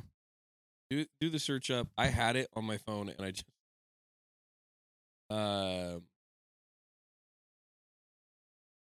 yeah, 11 billion is crazy. Yeah, I believe that was for all of last year in terms of like that's how much money that was bet on. Oh yeah, so or whatever or just earned. In January, I can tell you that I can't find it. I feel bad. We've like made this little, we're going to mention this, and now it's gone off my phone. But it legitimately, New York and New Jersey by themselves, 3.7 billion. Jeez. Billion with a B. I have something about New Jersey gambling. Yeah. It was insane. Because of Atlantic City. That's why. Right, it's the casino, and then New York has sports gambling all over the place. Obviously, Vegas available. but it was 3.7, and then across the U.S. it was another, which the other states aren't near as big. Like Indiana was $500 million in January, and they're like 6. So I believe the total was around $9 billion got bet in January. Like, that is so crazy. So U.S. casinos won $66.5 billion in 2023. Yeah, that's just casinos, not like stuff like a FanDuel or whatever. That's other just sport, that. Just for casinos. That's nuts. Dude, I'm just saying, like, if people would just keep the money in their pockets, do you know what we could do to stimulate the U.S. economy? Well, let's turn this into an economics show. Well, or it's like the lottery, like it's literally the poor people tax. Oh, yeah. Like 100%. Brutal. Don't bet, invest. Yeah, seriously. Save all your lottery dollars and retire someday, people. Yeah. Don't do your Mega Millions pick on Wednesdays. Yeah. We need to jump down to our next game. We need to wrap up with totality here. The playoffs in terms of our pick'em. Mike and I had tied, and he won on when we guessed yards for a single quarterback in the first round of the playoffs. We tied at 58 and 32. Going into this last week, we were all separated by just a point, I think. Point or two. Yep, point for or our two. Playoff total, our separate total. For a playoff total. So it came down to who picked. The 49ers fans definitely took the 49ers, so we did not end up winning. Two not 49er fans took the Chiefs and won. And they won, and you guys were tied. Yes, but we did do a score in case there was a tiebreaker. So we did. So James and I were both sitting at 10-5 with the Chiefs winning. That brought it to 10-5. So then since Jameson got the closest score and the winner, we gave him an extra point. His score prediction was 26-24. Score ended up being 25-22. The actual closest score would have been Matt, because he was at 25-21 for the total score, off by 1 point on each side, but gave the winner to the Niners. So that's why we gave Jameson 2 points there. So for our playoff total, Jameson is our winner, even though he was, I guess I could say it, our loser for the regular season. So playoffs matter, man. Playoffs matter. It's like playoff LeBron, right? Playoff Mahomes, playoff Brady. When it matters. That's right. Get me in the tournament. I do think that do we need to create something, like have something? I know we talked about this, that we were going to talk about this off air, and then we didn't. Well, the three of us can talk about it off air because we owe Senor Mike some stuff. So, a belt. Yeah. We owe him a over the shoulder version of it or whatever we're gonna do. Whatever the WWE has. We'll talk off air the about most that outrageous. But Jameson, have you ever not taken last place in the regular season? I don't know. I'd like to get freaky with it. I don't know. I mean, that's creepy what he just said. So just keep moving on. Good job. I've made some dumb pick'ems before. Yeah, no, you do dumb things, but that's just to tick us off. I don't. Maybe Jameson got you once, but I'm pretty sure I have won. We ended up doing, honestly, to Jameson's defense, there ended up being a lot of Rams games that we picked. Yeah, you kept early in the Rams games, and it was early in the season. Yeah. The Rams started like 3-6, and so they didn't start well, and so that kind of put Jameson in a hole to start, because we all thought the Rams weren't going to be good, and they weren't playing good teams really either at the beginning of the season. I was just telegraphing my views on the Rams by picking them. I was just a little early. Also, I haven't given credit, but I'm pretty sure Grant did pick against his own team more than once this year. Yes, I did. I did against. I have to say that. I did against the Ravens, I think, and that ended up ended up being a good one. Yeah. And then I think it was the one against the Niners I picked.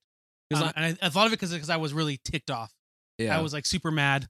Oh yeah, it was when they played in San Francisco when Drew Lock was our quarterback. I do believe technically this is the first year I haven't won. I mean, Mike. I mean, I know I tied with him, but we did the tiebreaker. I think this is the first year I haven't won the pick'em. One thing I will say, I've never been this close to the top. Yeah. There was weeks where I actually was ahead. There was 2 or 3 weeks where I was number one, or at least tied for the number one spot.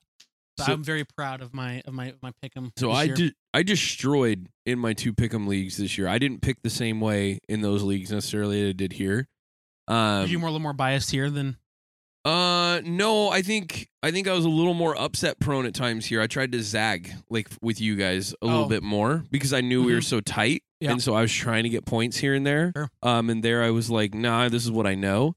I actually, I had 2 different weeks where I had only 2 wrong in my pick'em. So were you picking every game? Yeah, we pick every game in that in our different leagues. I'm in two pick'em leagues. Should we do? No, our pick'em takes way too long. No, the 5 games. Yeah, we can't run through them. Yeah, people dude, flipping talking stuff. Yeah, we would have like 4-hour episodes, and 2 of them would just be on that. Yes. Okay.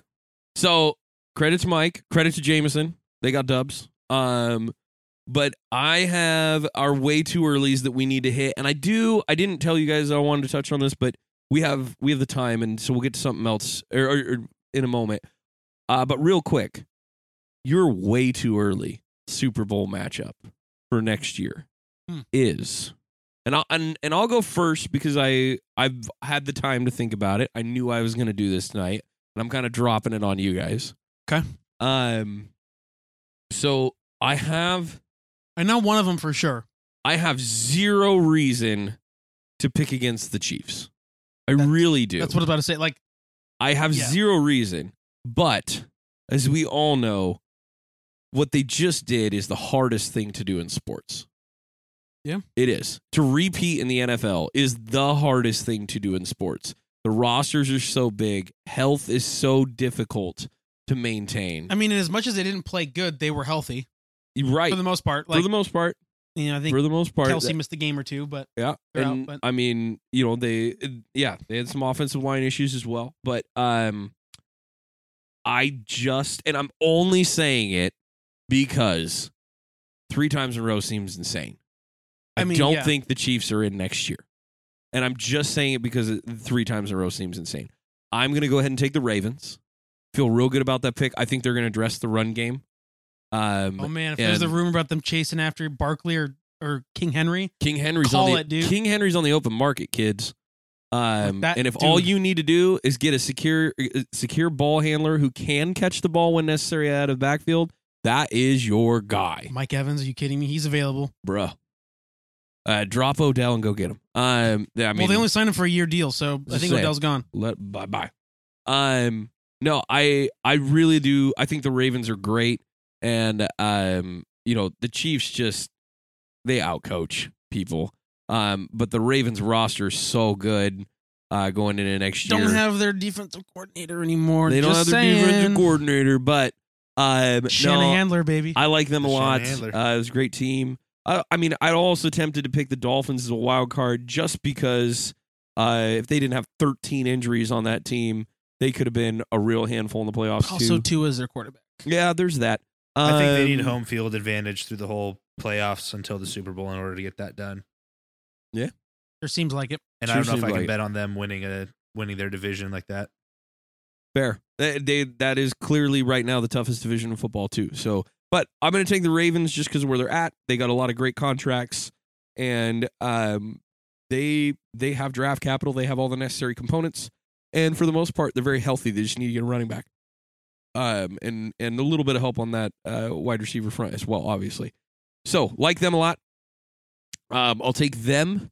And I'm gonna zag from what you guys might assume. I'm gonna take the Lions. Continuity and coaching matters. And I love Super Bowl that Ben all Johnson, of America wanted. I'm gonna take this past year. Yes, and I'm gonna take Ben Johnson. And give him one props. more year. That is one of the coolest moves that I've seen. A guy who clearly could have any job he wanted this offseason, could have gone after it. Dude, almost every team was waiting to hire a guy until they could interview him. They love this guy, and for him to stay and say, we've got unfinished business and I believe in this team, I love that. So I'm just going to go ahead and make that my pick. I'm not going to homer this one out, though I think the 49ers are clearly a more than capable team of getting back. Yeah. And I just really like the Lions. This is my second favorite off NFC team for sure. Yeah. That's fair. Oh, and I will just go ahead and take the Lions. As the winner? I'm going to take the Lions with the dub. We'll just do that too. The Lombardi Trophy back in the NFC. Let's go. But I'll also just give it to Rock City. Let's do it. I mean, dude, that place would be electric. I dude. would love it. Like, would have loved it this year. Like, I never want to see it in Dallas. I never want to see it in San Fran. Never want to see it in Philly. Never. I mean, I don't hate the Eagles. I hate Eagle fans. I know you do. I hated them before this year. It's no new thing. They're the worst. I would love to see it in Baltimore. Like, I love Lamar Jackson. I like Harbaugh. I've always that's always been a team for me that I've like enjoyed is the Ravens for some reason. Like, when you're like a kid, you like have a team that you like kind of like or things like that. For some reason, that's it for me. But my picks, I'm gonna go stick with the Lions in the NFC. I like that. Another year for Ben Johnson and Goff and they get a draft again and all that kind of stuff. Love what Brad Holmes has done. And then I'm just going to go with the Chiefs because I can't bet against Mahomes. So nothing more I can really say. Yes, it's the hardest thing to do, but I think this team is going to just get even better. Like I don't see any way that they could drop off. Obviously they got to re-sign Chris Jones, but he said he's staying. They're probably not going to franchise tag him, so I have to put a deal together for him. But Andy Reid's not going anywhere. Mahomes isn't. Kelsey isn't. And those three are, and Jones most likely isn't. Those four is kind of all you need to win a Super Bowl. So that's where I'm going. And I'm still going to take the Chiefs to three-peat. So. Yeah. The Ravens for me would be kind of my next pick. The thing is, I will believe it when I see it with them because every time something has happened in the offseason, I'm like, oh, well, the Ravens will just address this need with wide receivers, blah, blah, blah, blah, blah. And it's like, are they actually going to do it? Like, I'll believe it when I see it. So if they do end up doing that, I like them as a favorite. But with where things stand, and because I don't fully have faith that the Ravens will do all of the right things they need to do in that regard, I'm going to pick the Chiefs still. There's not really another team in the AFC other than the Ravens that I feel super confident in. Like, I like the Texans a lot. I think they're still like a year away with how young they are. But they're going to give some people fits this year. But I'm going to roll with the Chiefs. And then the NFC is an interesting conversation. I want to throw the Lions in there too. I really do. I think a Lions, Ravens Super Bowl would be a lot of fun.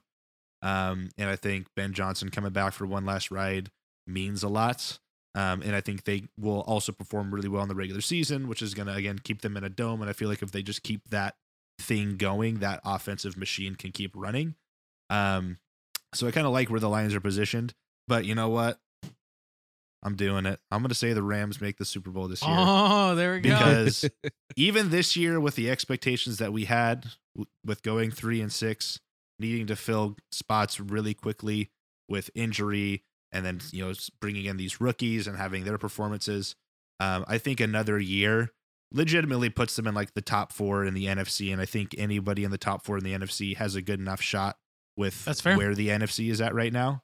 Mm-hmm. And I still am a firm believer in the fact that the Rams could have beaten the Lions this year. And I think they would have taken the same path. I think they would have matched up with the 49ers in the NFC Championship.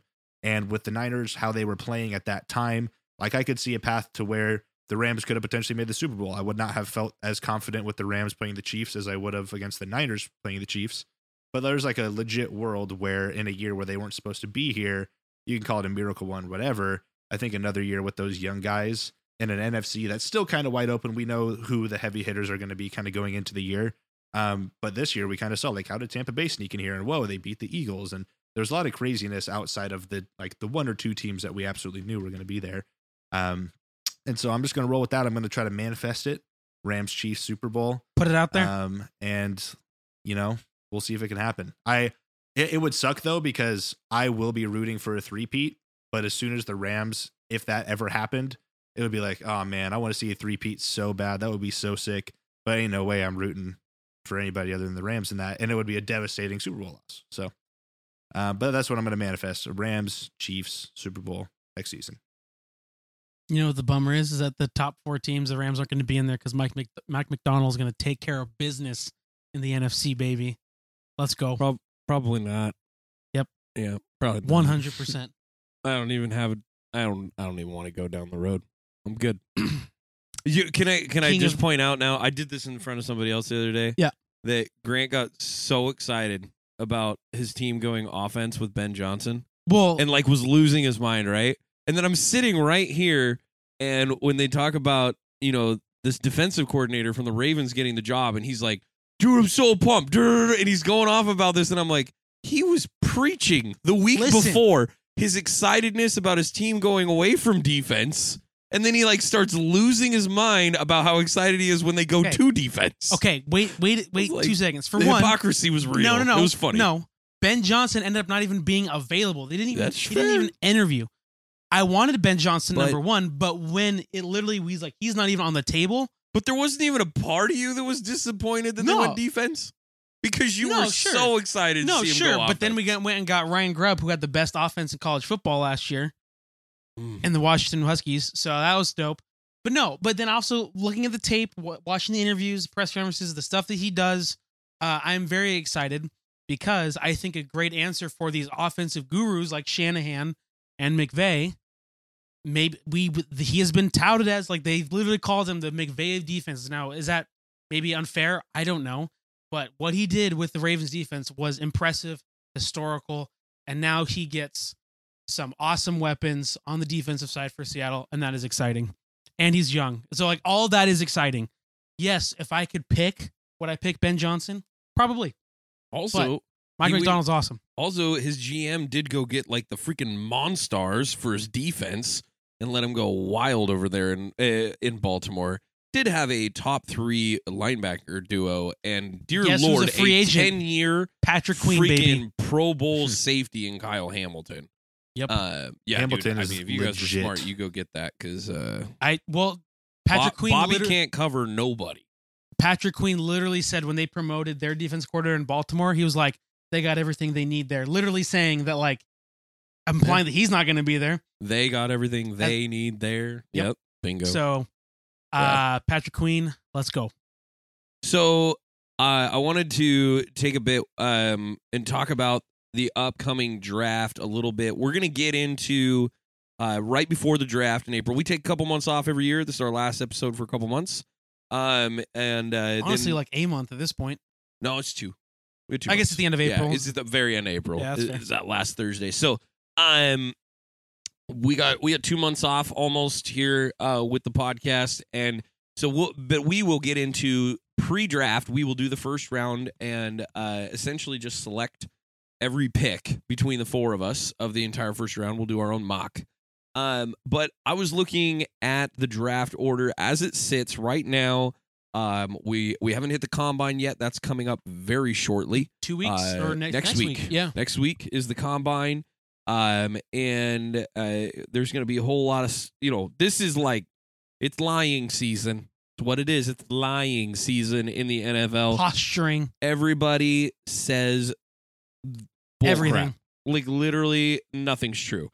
So right now in the top 5, I want to focus on just that because we have some coaching changes for sure all over the map here in the top 5 picks, and we have some obvious teams with really big needs.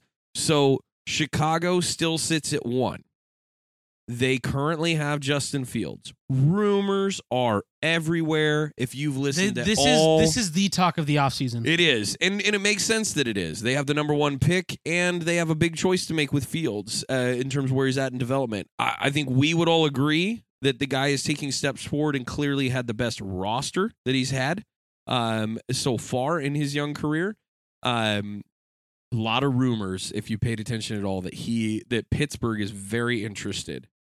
But he's been tied to Atlanta. That's where he's from. Been tied to Atlanta. Atlanta is picking at 8. They probably have a little stronger reach in terms of what they can provide. If you scroll down, I believe Pittsburgh is 20th right now. That's going to be a tough go and tough sell to try and go get the number 1 pick from 20. The Bears are also apparently holding Fields for a king's ransom. 3 number 1s. They are what is the stated cost. The Bears are in the best position because they can ask a king's ransom for the number 1 pick. Yep. And Justin Fields. And they have number 9. And they have a top 10 pick. Yes. They have a bunch in the few days after that too. And when your team sucks for this many years in a row, they should have this kind of capital and ability to do whatever they want. So here's where I want to fixate and focus. We cannot predict trades, but I know both of you would probably state that there's a strong likelihood that Chicago is going to do, and I think you'll agree with my assessment here. They're going to do one of two things. The more likely, I think, is that they trade the number 1 pick and that they keep Fields. That is what I think. Okay, and I think they trade the number 1 pick to either Washington or New England. Yep. And they trade that pick knowing that team is going to take quarterback, and then the next team is also going to take quarterback. Washington and New England have to take quarterback. Like, desperate. That's absolute, got to do it. Sam Howell is not part of this administration's pick. Washington did a whole changeover. So Sam Howell is going to lose his job. Arguably the worst quarterback room in the league last year. Also had the worst offensive line in the league last year. Worst offense in the league last year. Yeah, that's pretty close. The New York Giants, probably the teams. Jets. The Jets were probably worse. Say the New York teams were also they were are very, coming very for that bad. title.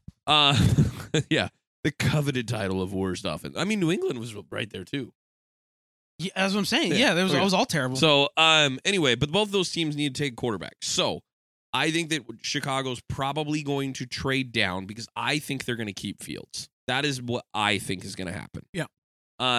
Now, if they stay there, though, and that's what we have to choose, is that they stay. Yeah. We can't predict a trade. If Chicago holds here... Because it could end up being a team like the Raiders that end up... Because like last year, the Panthers came out of nowhere to trade for the number 1 spot. Mm-hmm. And they were quite a few spaces down. So it could be any team that makes a trade. And look what it got them. You know, like they would have been the number 1 picking team had they not given this pick to Chicago. So I think that it is most likely that the Bears keep Fields and they trade this pick. But if they stay in this pick, whenever they do draft, their pick has to be Junior. It has to be Marvin Harrison Jr. If you're keeping Fields, you are drafting Marvin Harrison Jr. You are giving DJ Moore a buddy on the other side, and the electric. You're stating like a top 5 wide receiver. No duo. excuses. No excuses. Got to get it done. I mean, they also have a really good tight end in Cole Kmet. Mm-hmm. Like, no excuses. Good get running, it done on the offensive side of the ball, and they go off and running here. Like that's what I see happening. Remember, this team won 7 games. They were in very close games in 5 of their 10 losses. Yeah. They got beat. Well, Fields was injured for a good 3 or 4 games. Yeah. Yeah. This was a decent team. This was a decent team that just needs a few over the top. So I think that's what they do if they stay in the top 3. I think that probably is a wise choice, but they are the Bears. This is Come a on, team. they're getting better. No, I understand that, but Come you decided on. to stick with Eberflus when Belichick and Vrabel and all of these guys, like arguably the best like free agency for head coaching. You're like, we're gonna stick with Good point. Eberflus. Good point. I like Fields. I think the dude has great potential to be kind of a perennial Pro Bowler. Going to the playoffs. I don't know if he ever is like, gonna make Super Bowls, win Super Bowls or whatever. I think he's a really talented. But I think the Bears are going to convince themselves because this team has always been cheap. It's always what they've done. They've not spent money. That they are going to be scared to pay Justin Fields $40+ million a year, which is what he's going to command, which is what the market is now for someone at his age and his talent, what he can do. But if they sign him to that deal this year, they don't have to. They don't have to pay him 40. No, because his market money is not that. Yeah, but I don't think Fields is gonna. Well, but Yeah, Fields would have to sign it. He'd have to okay that, and I don't think he would either. I mean, they're in the position of trying to make as most money as they can because the NFL is not for long. So I think that they are going to be enticed with, for one, the talent in Caleb Williams, which I do think has good talent. He's, I don't think he's as high as everybody is saying. Like, the next this, the next that. But I think with that price tag, they're going to be very enticed with that, and so that's the route I think that they're going to go. So I'm going. They're gonna draft Caleb Williams and then trade him to somewhere like Las Vegas, the Falcons, the Atlanta. I mean, even the Giants, if they wanted to try and trade, I don't know. But that's what I think is going to happen. Jameson, how about you? It's tough. I do like Fields. I think he has a lot of potential there as well. I've always been of the thought where it's like, if I can get him in a place like Atlanta, that would be pretty slick. I don't know if you've, not to steer the conversation away too much, but have you guys heard any of the rumors about Russell Wilson going to Pittsburgh? Yeah. Like I think he is the Vegas favorite. He's the favorite. And ironically, I could see a Justin Fields in that position as well, just given their tool sets. Obviously, Russ is a better passer, but I think the potential for Fields as a passer is there. They have some pretty good younger. receivers. He's younger. He's a little bit more spry. He can do some of the stuff with his legs that Russ can't really do anymore. Yeah. But I also understand if, for the Steelers, their direction is more seniority than it is just like raw ability of what you can do. Because it feels like they haven't quite had that since Big Ben was gone. But yeah, that's still kind of my number one thing with Fields. And I totally would understand wanting to draft a quarterback number one overall as well. I've also been seeing a lot of great Drake Mays tape. And I'm like really into kind of what I'm seeing with him. I still have that feeling in my gut that they're going to take Caleb Williams first overall, trade some stuff around. And, maybe that's also partially Eberflus wants to save his job because maybe the upside buys himself more time. Buys himself some more time with the rookie quarterback. And also, this is a guy who, if he comes in and kind of fulfills his potential, then he's got some Mahomes-esque ability just with what they can do with him offensively. So you kind of buy yourself a little bit of time there.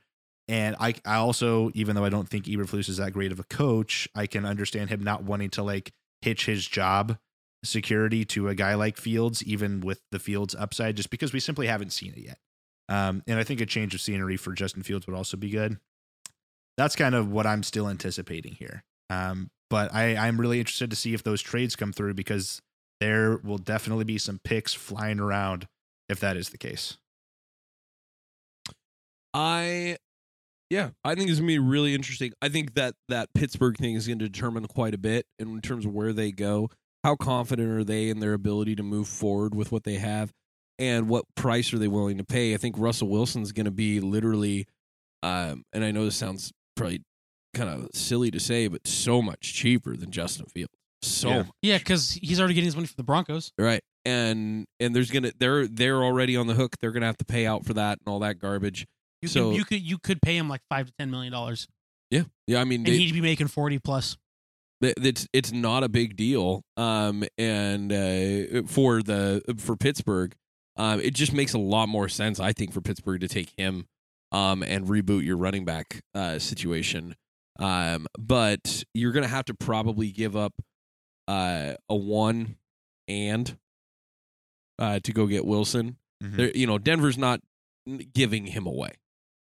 They can't. They can't afford to. That's not happening. So they've got to get a one out of it. Again, Pittsburgh picks at 20. That's not bad value for that, but that 20 pick would be really bad value at this point for Fields. That makes no sense. I actually think that is the big inhibitor. And when we've brought up the point that before that Chicago should move on from Fields, or that's been brought up on this podcast, and I was adamant that you just don't do it, and it makes no sense. This is pretty much why. I just don't think there's a great suitor out there, and if Chicago's really trying to get 3-1s, it's just not going to happen. Nobody's giving that up. No, everybody saw what happened with the Niners and Trey Lance, and they're not doing it. Even and what Carolina just did with Bryce Young. Well, not even that, but like with Wilson, he only got 2 firsts, and Wilson has right. I mean, way in terms of what he did up until like last 2 years, obviously not, but that was even a way better deal. Like people thought that the Seahawks got fleeced there. Like there's no way that Fields is going to command 3. No, and I just think teams have seen teams get burned too much. Yeah. And they know what it costs. Look, the Niners only recovered because they found Brock Purdy at the end of a draft. Yeah. It's the only reason they recovered. They found a needle in a haystack. Literally. Like they just got so lucky. And that's not all even there is making to $1 million. Right. So, I just look at that and go, probably not going to happen. Well, let's look at Washington at 2. I think the next few are a little more straightforward. Now I have been. I already said in your track. In mine, and Harrison's gone. Harrison's gone. So then the top quarterback then. Top quarterback for you, I know is different probably. Yep. My top quarterback right now is May. And if you're going to build something around a guy who's long-term minded, doesn't give a crud about himself, and wants to go win football games, it's May. Caleb Williams, and I will continue to repeat this until the draft happens, and I will continue to repeat it next year. Caleb Williams is not going to be a success in the NFL. Never seen a dude that flashes like that in college do well in the NFL. He is about his dollars and his cents, and it does not make any sense. Washington seems to be bringing a lot of good football people in. They just took Adam Peters from the 49ers to be their new GM, and Adam Peters is a character guy. Straight up. Derek May is a character guy. Drake, sorry, I just called him Derek again. Derek Jeter is a character guy. Sorry, I've done that twice now. But Drake May is genuinely a character guy, and I think that's what Washington's going to go after. He also looks like a prototypical NFL quarterback, and this team already has good receivers. They just need a strong arm. Drake May has dealt with some stuff in college. Lost some of his pass catchers, injury. Yep. Like he's battled through it. He's a battle-tested guy, and I think he just looks like an NFL quarterback. I think he sounds like an NFL quarterback. He carries himself in life like an NFL quarterback. And I think Washington wants no nonsense here. And I don't think they're going to mess with Caleb Williams. That's what their owner was for forever long. Yep. The Commanders, just absolute nonsense. Yep. So that's why I take him there, and it makes a lot of sense to me. I'd also go Drake May mainly because I think that Caleb Williams will already be gone. And so I think that Washington drafts Drake May as well because I think, that dude's legit. A lot of the same reasons, but also I just think he's now the best available at their largest position of need. Jameson, are you any different? For Drake May here? Yeah, number 2. I would agree. I think he's second off the board. I think he's the second quarterback off the board as well. Yep. New England. So this is where it gets interesting for me. Caleb Williams, again, not necessarily a fit for cold weather awesomeness. This dude does not seem like that would be his vibe, but I think he's going to be the best available quarterback or have the highest rating here, and I think New England's going to take a shot. I think Washington will shock the world with their draft pick, and I think New England will have no choice but to take the shot. Caleb Williams goes 3. Yeah. I'd go Jaden Daniels because I think May and Williams will be gone. Which also is really dumb that he won Heisman, by the way. That was stupid. Yes. Team was sitting on the couch during the playoffs. This one's kind of tough for me because I do teeter. Like I feel like this could be a Jane Daniels spot here. Yeah. But I also think it would be kind of crazy for Harrison Jr. to not be drafted here. So I would say Marvin Harrison Jr. Best available, Best available player. You take him. You've seen what that franchise has had for receivers, not including like guys like Gronk or Edelman. Like we're talking like it's been nobody since then. Number 1 receiver. There just hasn't really been a guy, even on most of those Tom Brady teams. It's like, when's the last time they had a true blue, probably contender for who will be like a top 5 wide receiver once he really starts going? Might have to go back to like Randy Moss if we're not counting guys like Gronk. At the wide receiver position. Yeah, at the wide receiver position. So I feel like it's a pretty good change of culture to also make that kind of pick. And I think it would be a breath of fresh air. And I think that would also sell a lot of tickets potentially if they can find their Justin Jefferson kind of guy. So I'm going to say Marvin Harrison Jr. there, even though looking at the next couple of picks, it would obviously be really cool to see him fall to one of these other teams just from like an excitement level in the offense. But yeah, I'm going to say Marvin Harrison Jr. I think it's just best available. You take him, you kind of set the new standard for the culture here, and you go with it. Here's why I like that if it was able to happen. There's a pick that I like for the Patriots. They draft second. Also, I think it's second in the second round. Bo Nix. That was about to say, or would be Penix. Bo Nix or Penix is going to be there. Second round. But I like Bo Nix in that fit. In that, he seems very much so like he would fit in New England. And the Patriots probably win the draft. Yeah, if you get Harrison, you walk away with a Penix or a Bo either Nix. one, because Penix should be early second, mid second. That's where he's at right now. Early second, mid second. One of them is going to be available right there, and I think that would just be awesome. Those are both guys that can play in cold weather. Those are both guys that played high accuracy offenses where they had to fit ball into tight window consistently. And I love the fit either way, but I love Bo Nix there. If they got Bo Nix and Harrison, yes, like you just said, Grant, win the draft. But I think that'll be really interesting. If he doesn't go to the Bears, this is where I have Harrison. There's no way he makes it to Arizona at 4. That will shock me. Well, that's because of the track that I've picked. I can see that just because of the quarterback heavy need here. And dear God, I'd feel so bad for him if he ended up in Arizona. Well, also I'd be terrified because then all of us have to play him. No, that's fine. That team sucks. I mean, that's fair. Seriously, their defense is trash. Yeah. Like they're just absolute trash. It would still be, just from a third party perspective, we obviously dislike any rival in our division, but like Kyler to Marvin Harrison Jr. could be pretty electric if Kyler can play the level that he's been known to play at before his injury. Yeah, they can have that one touchdown a game while they're giving up 5. Yeah, exactly. I mean, they're going to lose everything, but it'll be fun offense. Yeah. But yeah, I could see that happening. They do need a wide receiver in Arizona, so I think they probably take whoever's next best in that position. Yeah.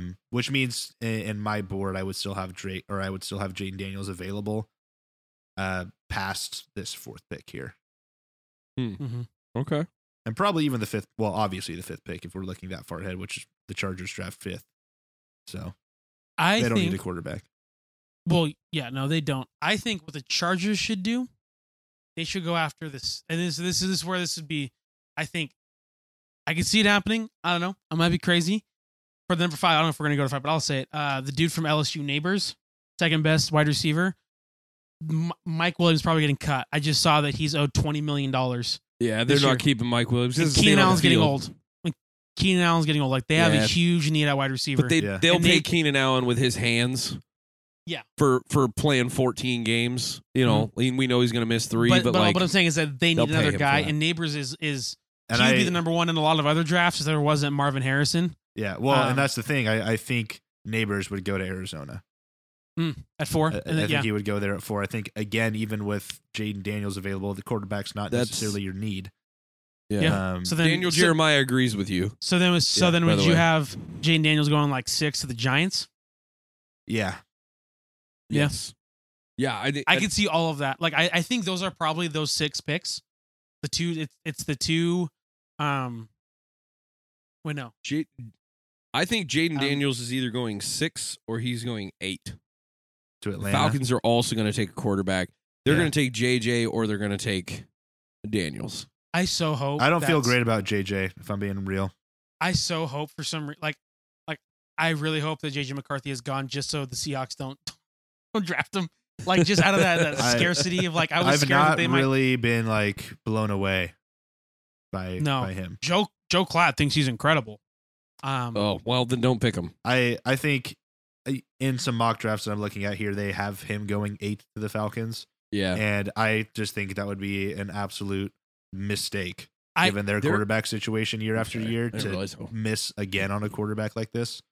So I will be shocked. I will be shocked if this happens. But we're talking through like 4 quarterbacks and 8 picks. Okay, that's the number we're considering here. Mm-hmm. Is 4 and 8 picks. There's a world, you guys, where I don't know what's going to happen at the combine and what's going to happen at pro day, like type scenarios. And then trades, of course. Yeah, and trades happening and teams moving up, down. We don't know all this stuff, but like there's a world where Atlanta moves up for sure. New coach, new regime, especially if it's like all the things. if it's Caleb Williams, then Drake May are 1 and 2. or 2 quarterbacks are taken in those first 2 picks, like they will probably try and move up. up. Honestly, I think the team that loves it is the Chargers. I think the Chargers love it. Well, especially because they're in different conferences. And I think if I was going to predict a trade in the first 10 picks, outside of the Chicago dropping, which I think will happen, I just have no idea who's going to expose their capital for that. It's probably 1 or 2. Maybe pick 2 or 3. Washington seems like the most likely scenario. I don't think New England will give up stuff. They just organizationally don't make those types of moves.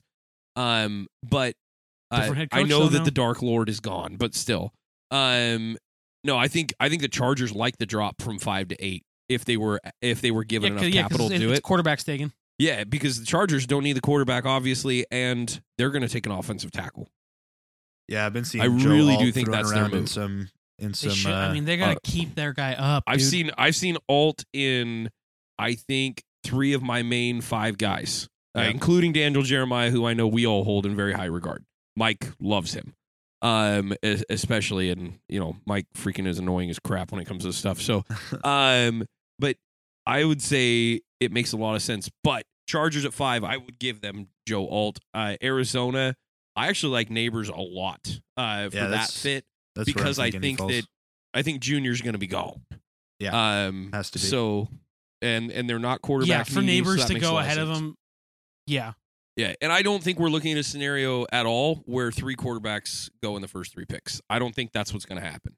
I think Marvin Harrison Jr. is too good of a commodity to fall out of the top 3. So that's why. But if he does, Neighbors looks interesting at 5. Yeah. If he does, because there's no way that Marvin Harrison Jr. would make it past 4. Oh my gosh, Arizona would be the dumbest team to ever have drafted ever if it made it. They are a dumb team. Yeah, but they're not that. Nobody's that dumb. I don't think Nobody. So. I mean, I wouldn't even put that on them.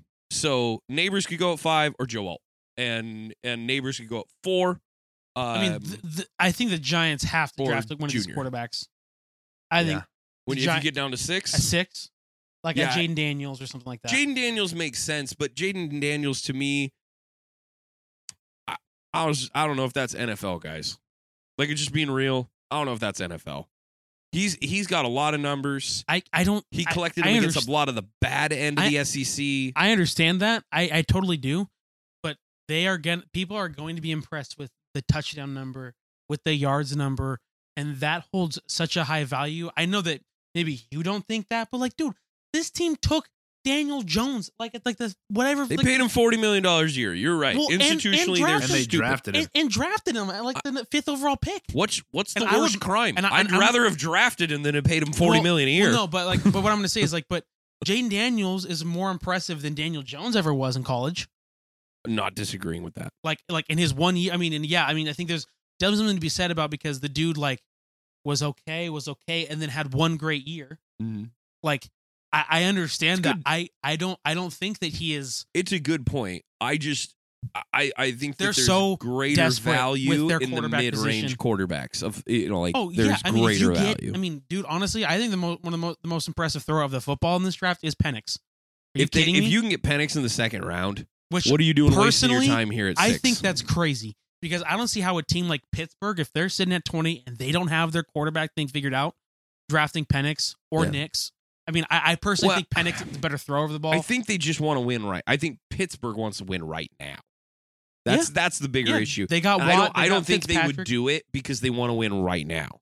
Because they'd have to trade the quarterback to go get a win right now quarterback. Yeah, so I mean, they would have to, I think, probably figure that out by the draft. Gotten their Kirk Cousins, gotten their Justin Fields, gotten their Russell Wilson, whoever. Who, if you just want to scroll through I know we all have mocks open and whatnot. Before we close out our episode and we take our break here, who do you like outside of these like projected top 3, top 4 guys? Who do you really, really like in this first round in terms of potential draft picks? That one is really surprising, right? We're Oregon guys. Troy Franklin right now. To the Chiefs? 6'3", 180 pounds going to the Chiefs. I would be surprised. I've seen him as high as about 35. I had not seen Troy Franklin making it into the first round anywhere other than this one. This is the first time I've seen another Oregonian in there. Powers Johnson, actually. Yeah. Jackson Power. I mean, I like him a lot. I just think because like he's an interior lineman, like he's that projected value at the Rams on the mock that I'm looking at. Currently. The one I'm looking at has him 26 of the Bucks. Yeah. But I like him up a little more. Because I think he did an incredible job, this season. But I do think there's an element of, he's a center, he's an interior lineman, maybe he moves to guard, about just like the value there. If you, in the mid-teens or early 20s, there. But I like that. I mean, obviously Brock Bowers. We're not even talking about the dudes at like Roma Dunze, right, from Washington. Like, those three. I mean Harrison, Neighbors, and Adunze, like that. Those are some stud wide receivers right there. Like any team is going to be happy if one of those guys obviously falls to them. I'm just looking at Roma Dunze, over 1,600 yards, 13 touchdowns. Like that's stinking impressive. I will say I'm really intrigued by where Cooper DeJean is at the 25th pick. Yes. The one I'm looking at has him Green at Bay. I'm 20 really intrigued by that pick. Because he can do a lot in the secondary. Just say it, Jameson. And he's white. Just say it. He's white and he plays corner. He's a white corner, which is just like really intriguing. In the first round. Just given he's also like a 6'1", like 200-something pound guy, and he can fly around. That's cool. But Kool-Aid McKinstry, that's the coolest name by far in this draft. 100%. Yeah, you're leaving out Chop Robinson. Oh wait, Chop might not be in the first round on this. No, one. There he is. The one I have has him at edge or going to the Lions. Potential cool like nickname there because he's an edge rusher and his first name is Chop. Yeah, that's legit. But yeah, there's a lot of the guys I'm most interested in are going to be going in the top 10 somewhere. I do see Brock Bowers, as you mentioned, also going to Cincinnati here, which could be potentially good for them to kind of reload over these coming years with another young receiving weapon in that form, and less having to rely on some wideouts. Because I feel like they've gotten some pretty decent tight end play over the years, but solidifying that, I think, especially with Joe Burrow's game, is like a pretty good pairing. Yeah. So I'm a big fan. I was trying to see his number. But I love Latu from UCLA on the edge. 6'4", 265. Like he is almost identical size of Nick Bosa. This is a dude who this last year got 2 forced fumbles and 2 interceptions, had 13 sacks. Total of 50 tackles at the edge spot. Yeah. Like he's an edge setter and a quarterback murderer. Yeah, I would love if he was available at this draft has him going 15 to the Colts. He's at 16 for Seattle. Like, come on, do it. And honestly, Alabama's got both of their corners in the first round here, Terry and Arnold and Kool-Aid. But Arnold I think had more interceptions than Kool-Aid. Has more passes defense as well. I actually think he's the better NFL prospect. Just watching him. But Latu, to me, has that, just beat you down on the edge capacity.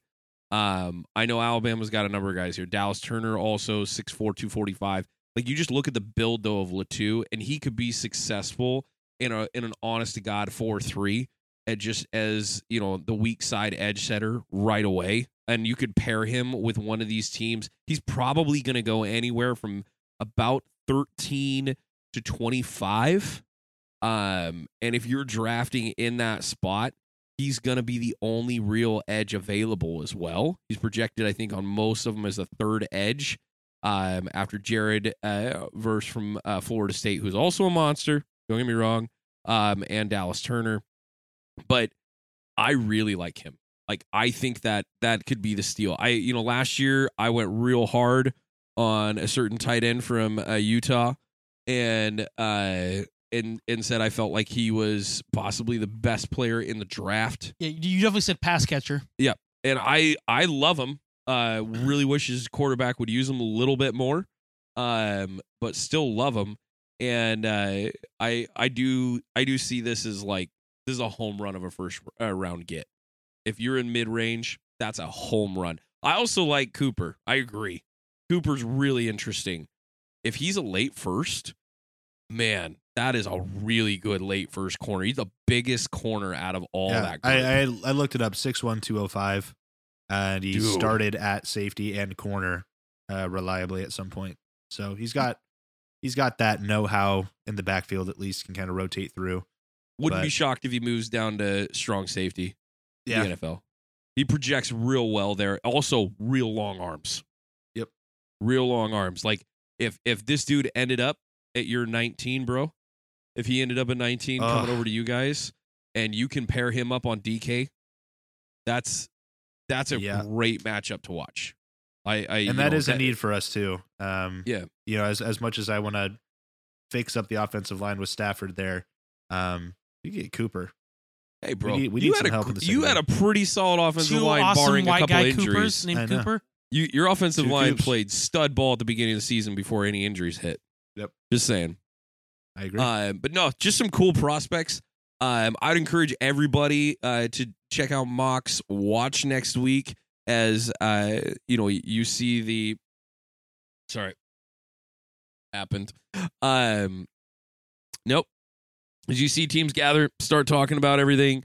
They go through the combine next week. Pay attention to it. And I'm just gonna call my shot right now. Watch Caleb Williams drop. Watch Caleb Williams drop. He's gonna move down the draft board. I don't think it's happening. Not man. the guy. He is not the guy, and it's gonna get shown. Watch Baldinger break him down. Watch anybody that does breakdowns. They will tell you inside and out. This dude misses open receivers constantly. He plays hero ball all the time. But he's going to have them throw to the combine, and teams are going to see that, and they're going to be like, look at his arm.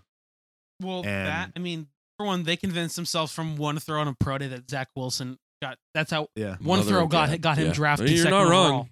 One throw. You're not wrong. And I will say that Caleb Williams is more deserving of in that pick than Zach Wilson. Fair enough. But also, I wouldn't disagree with that. Caleb Williams' offensive line was terrible. They're going to chalk it up like that's why.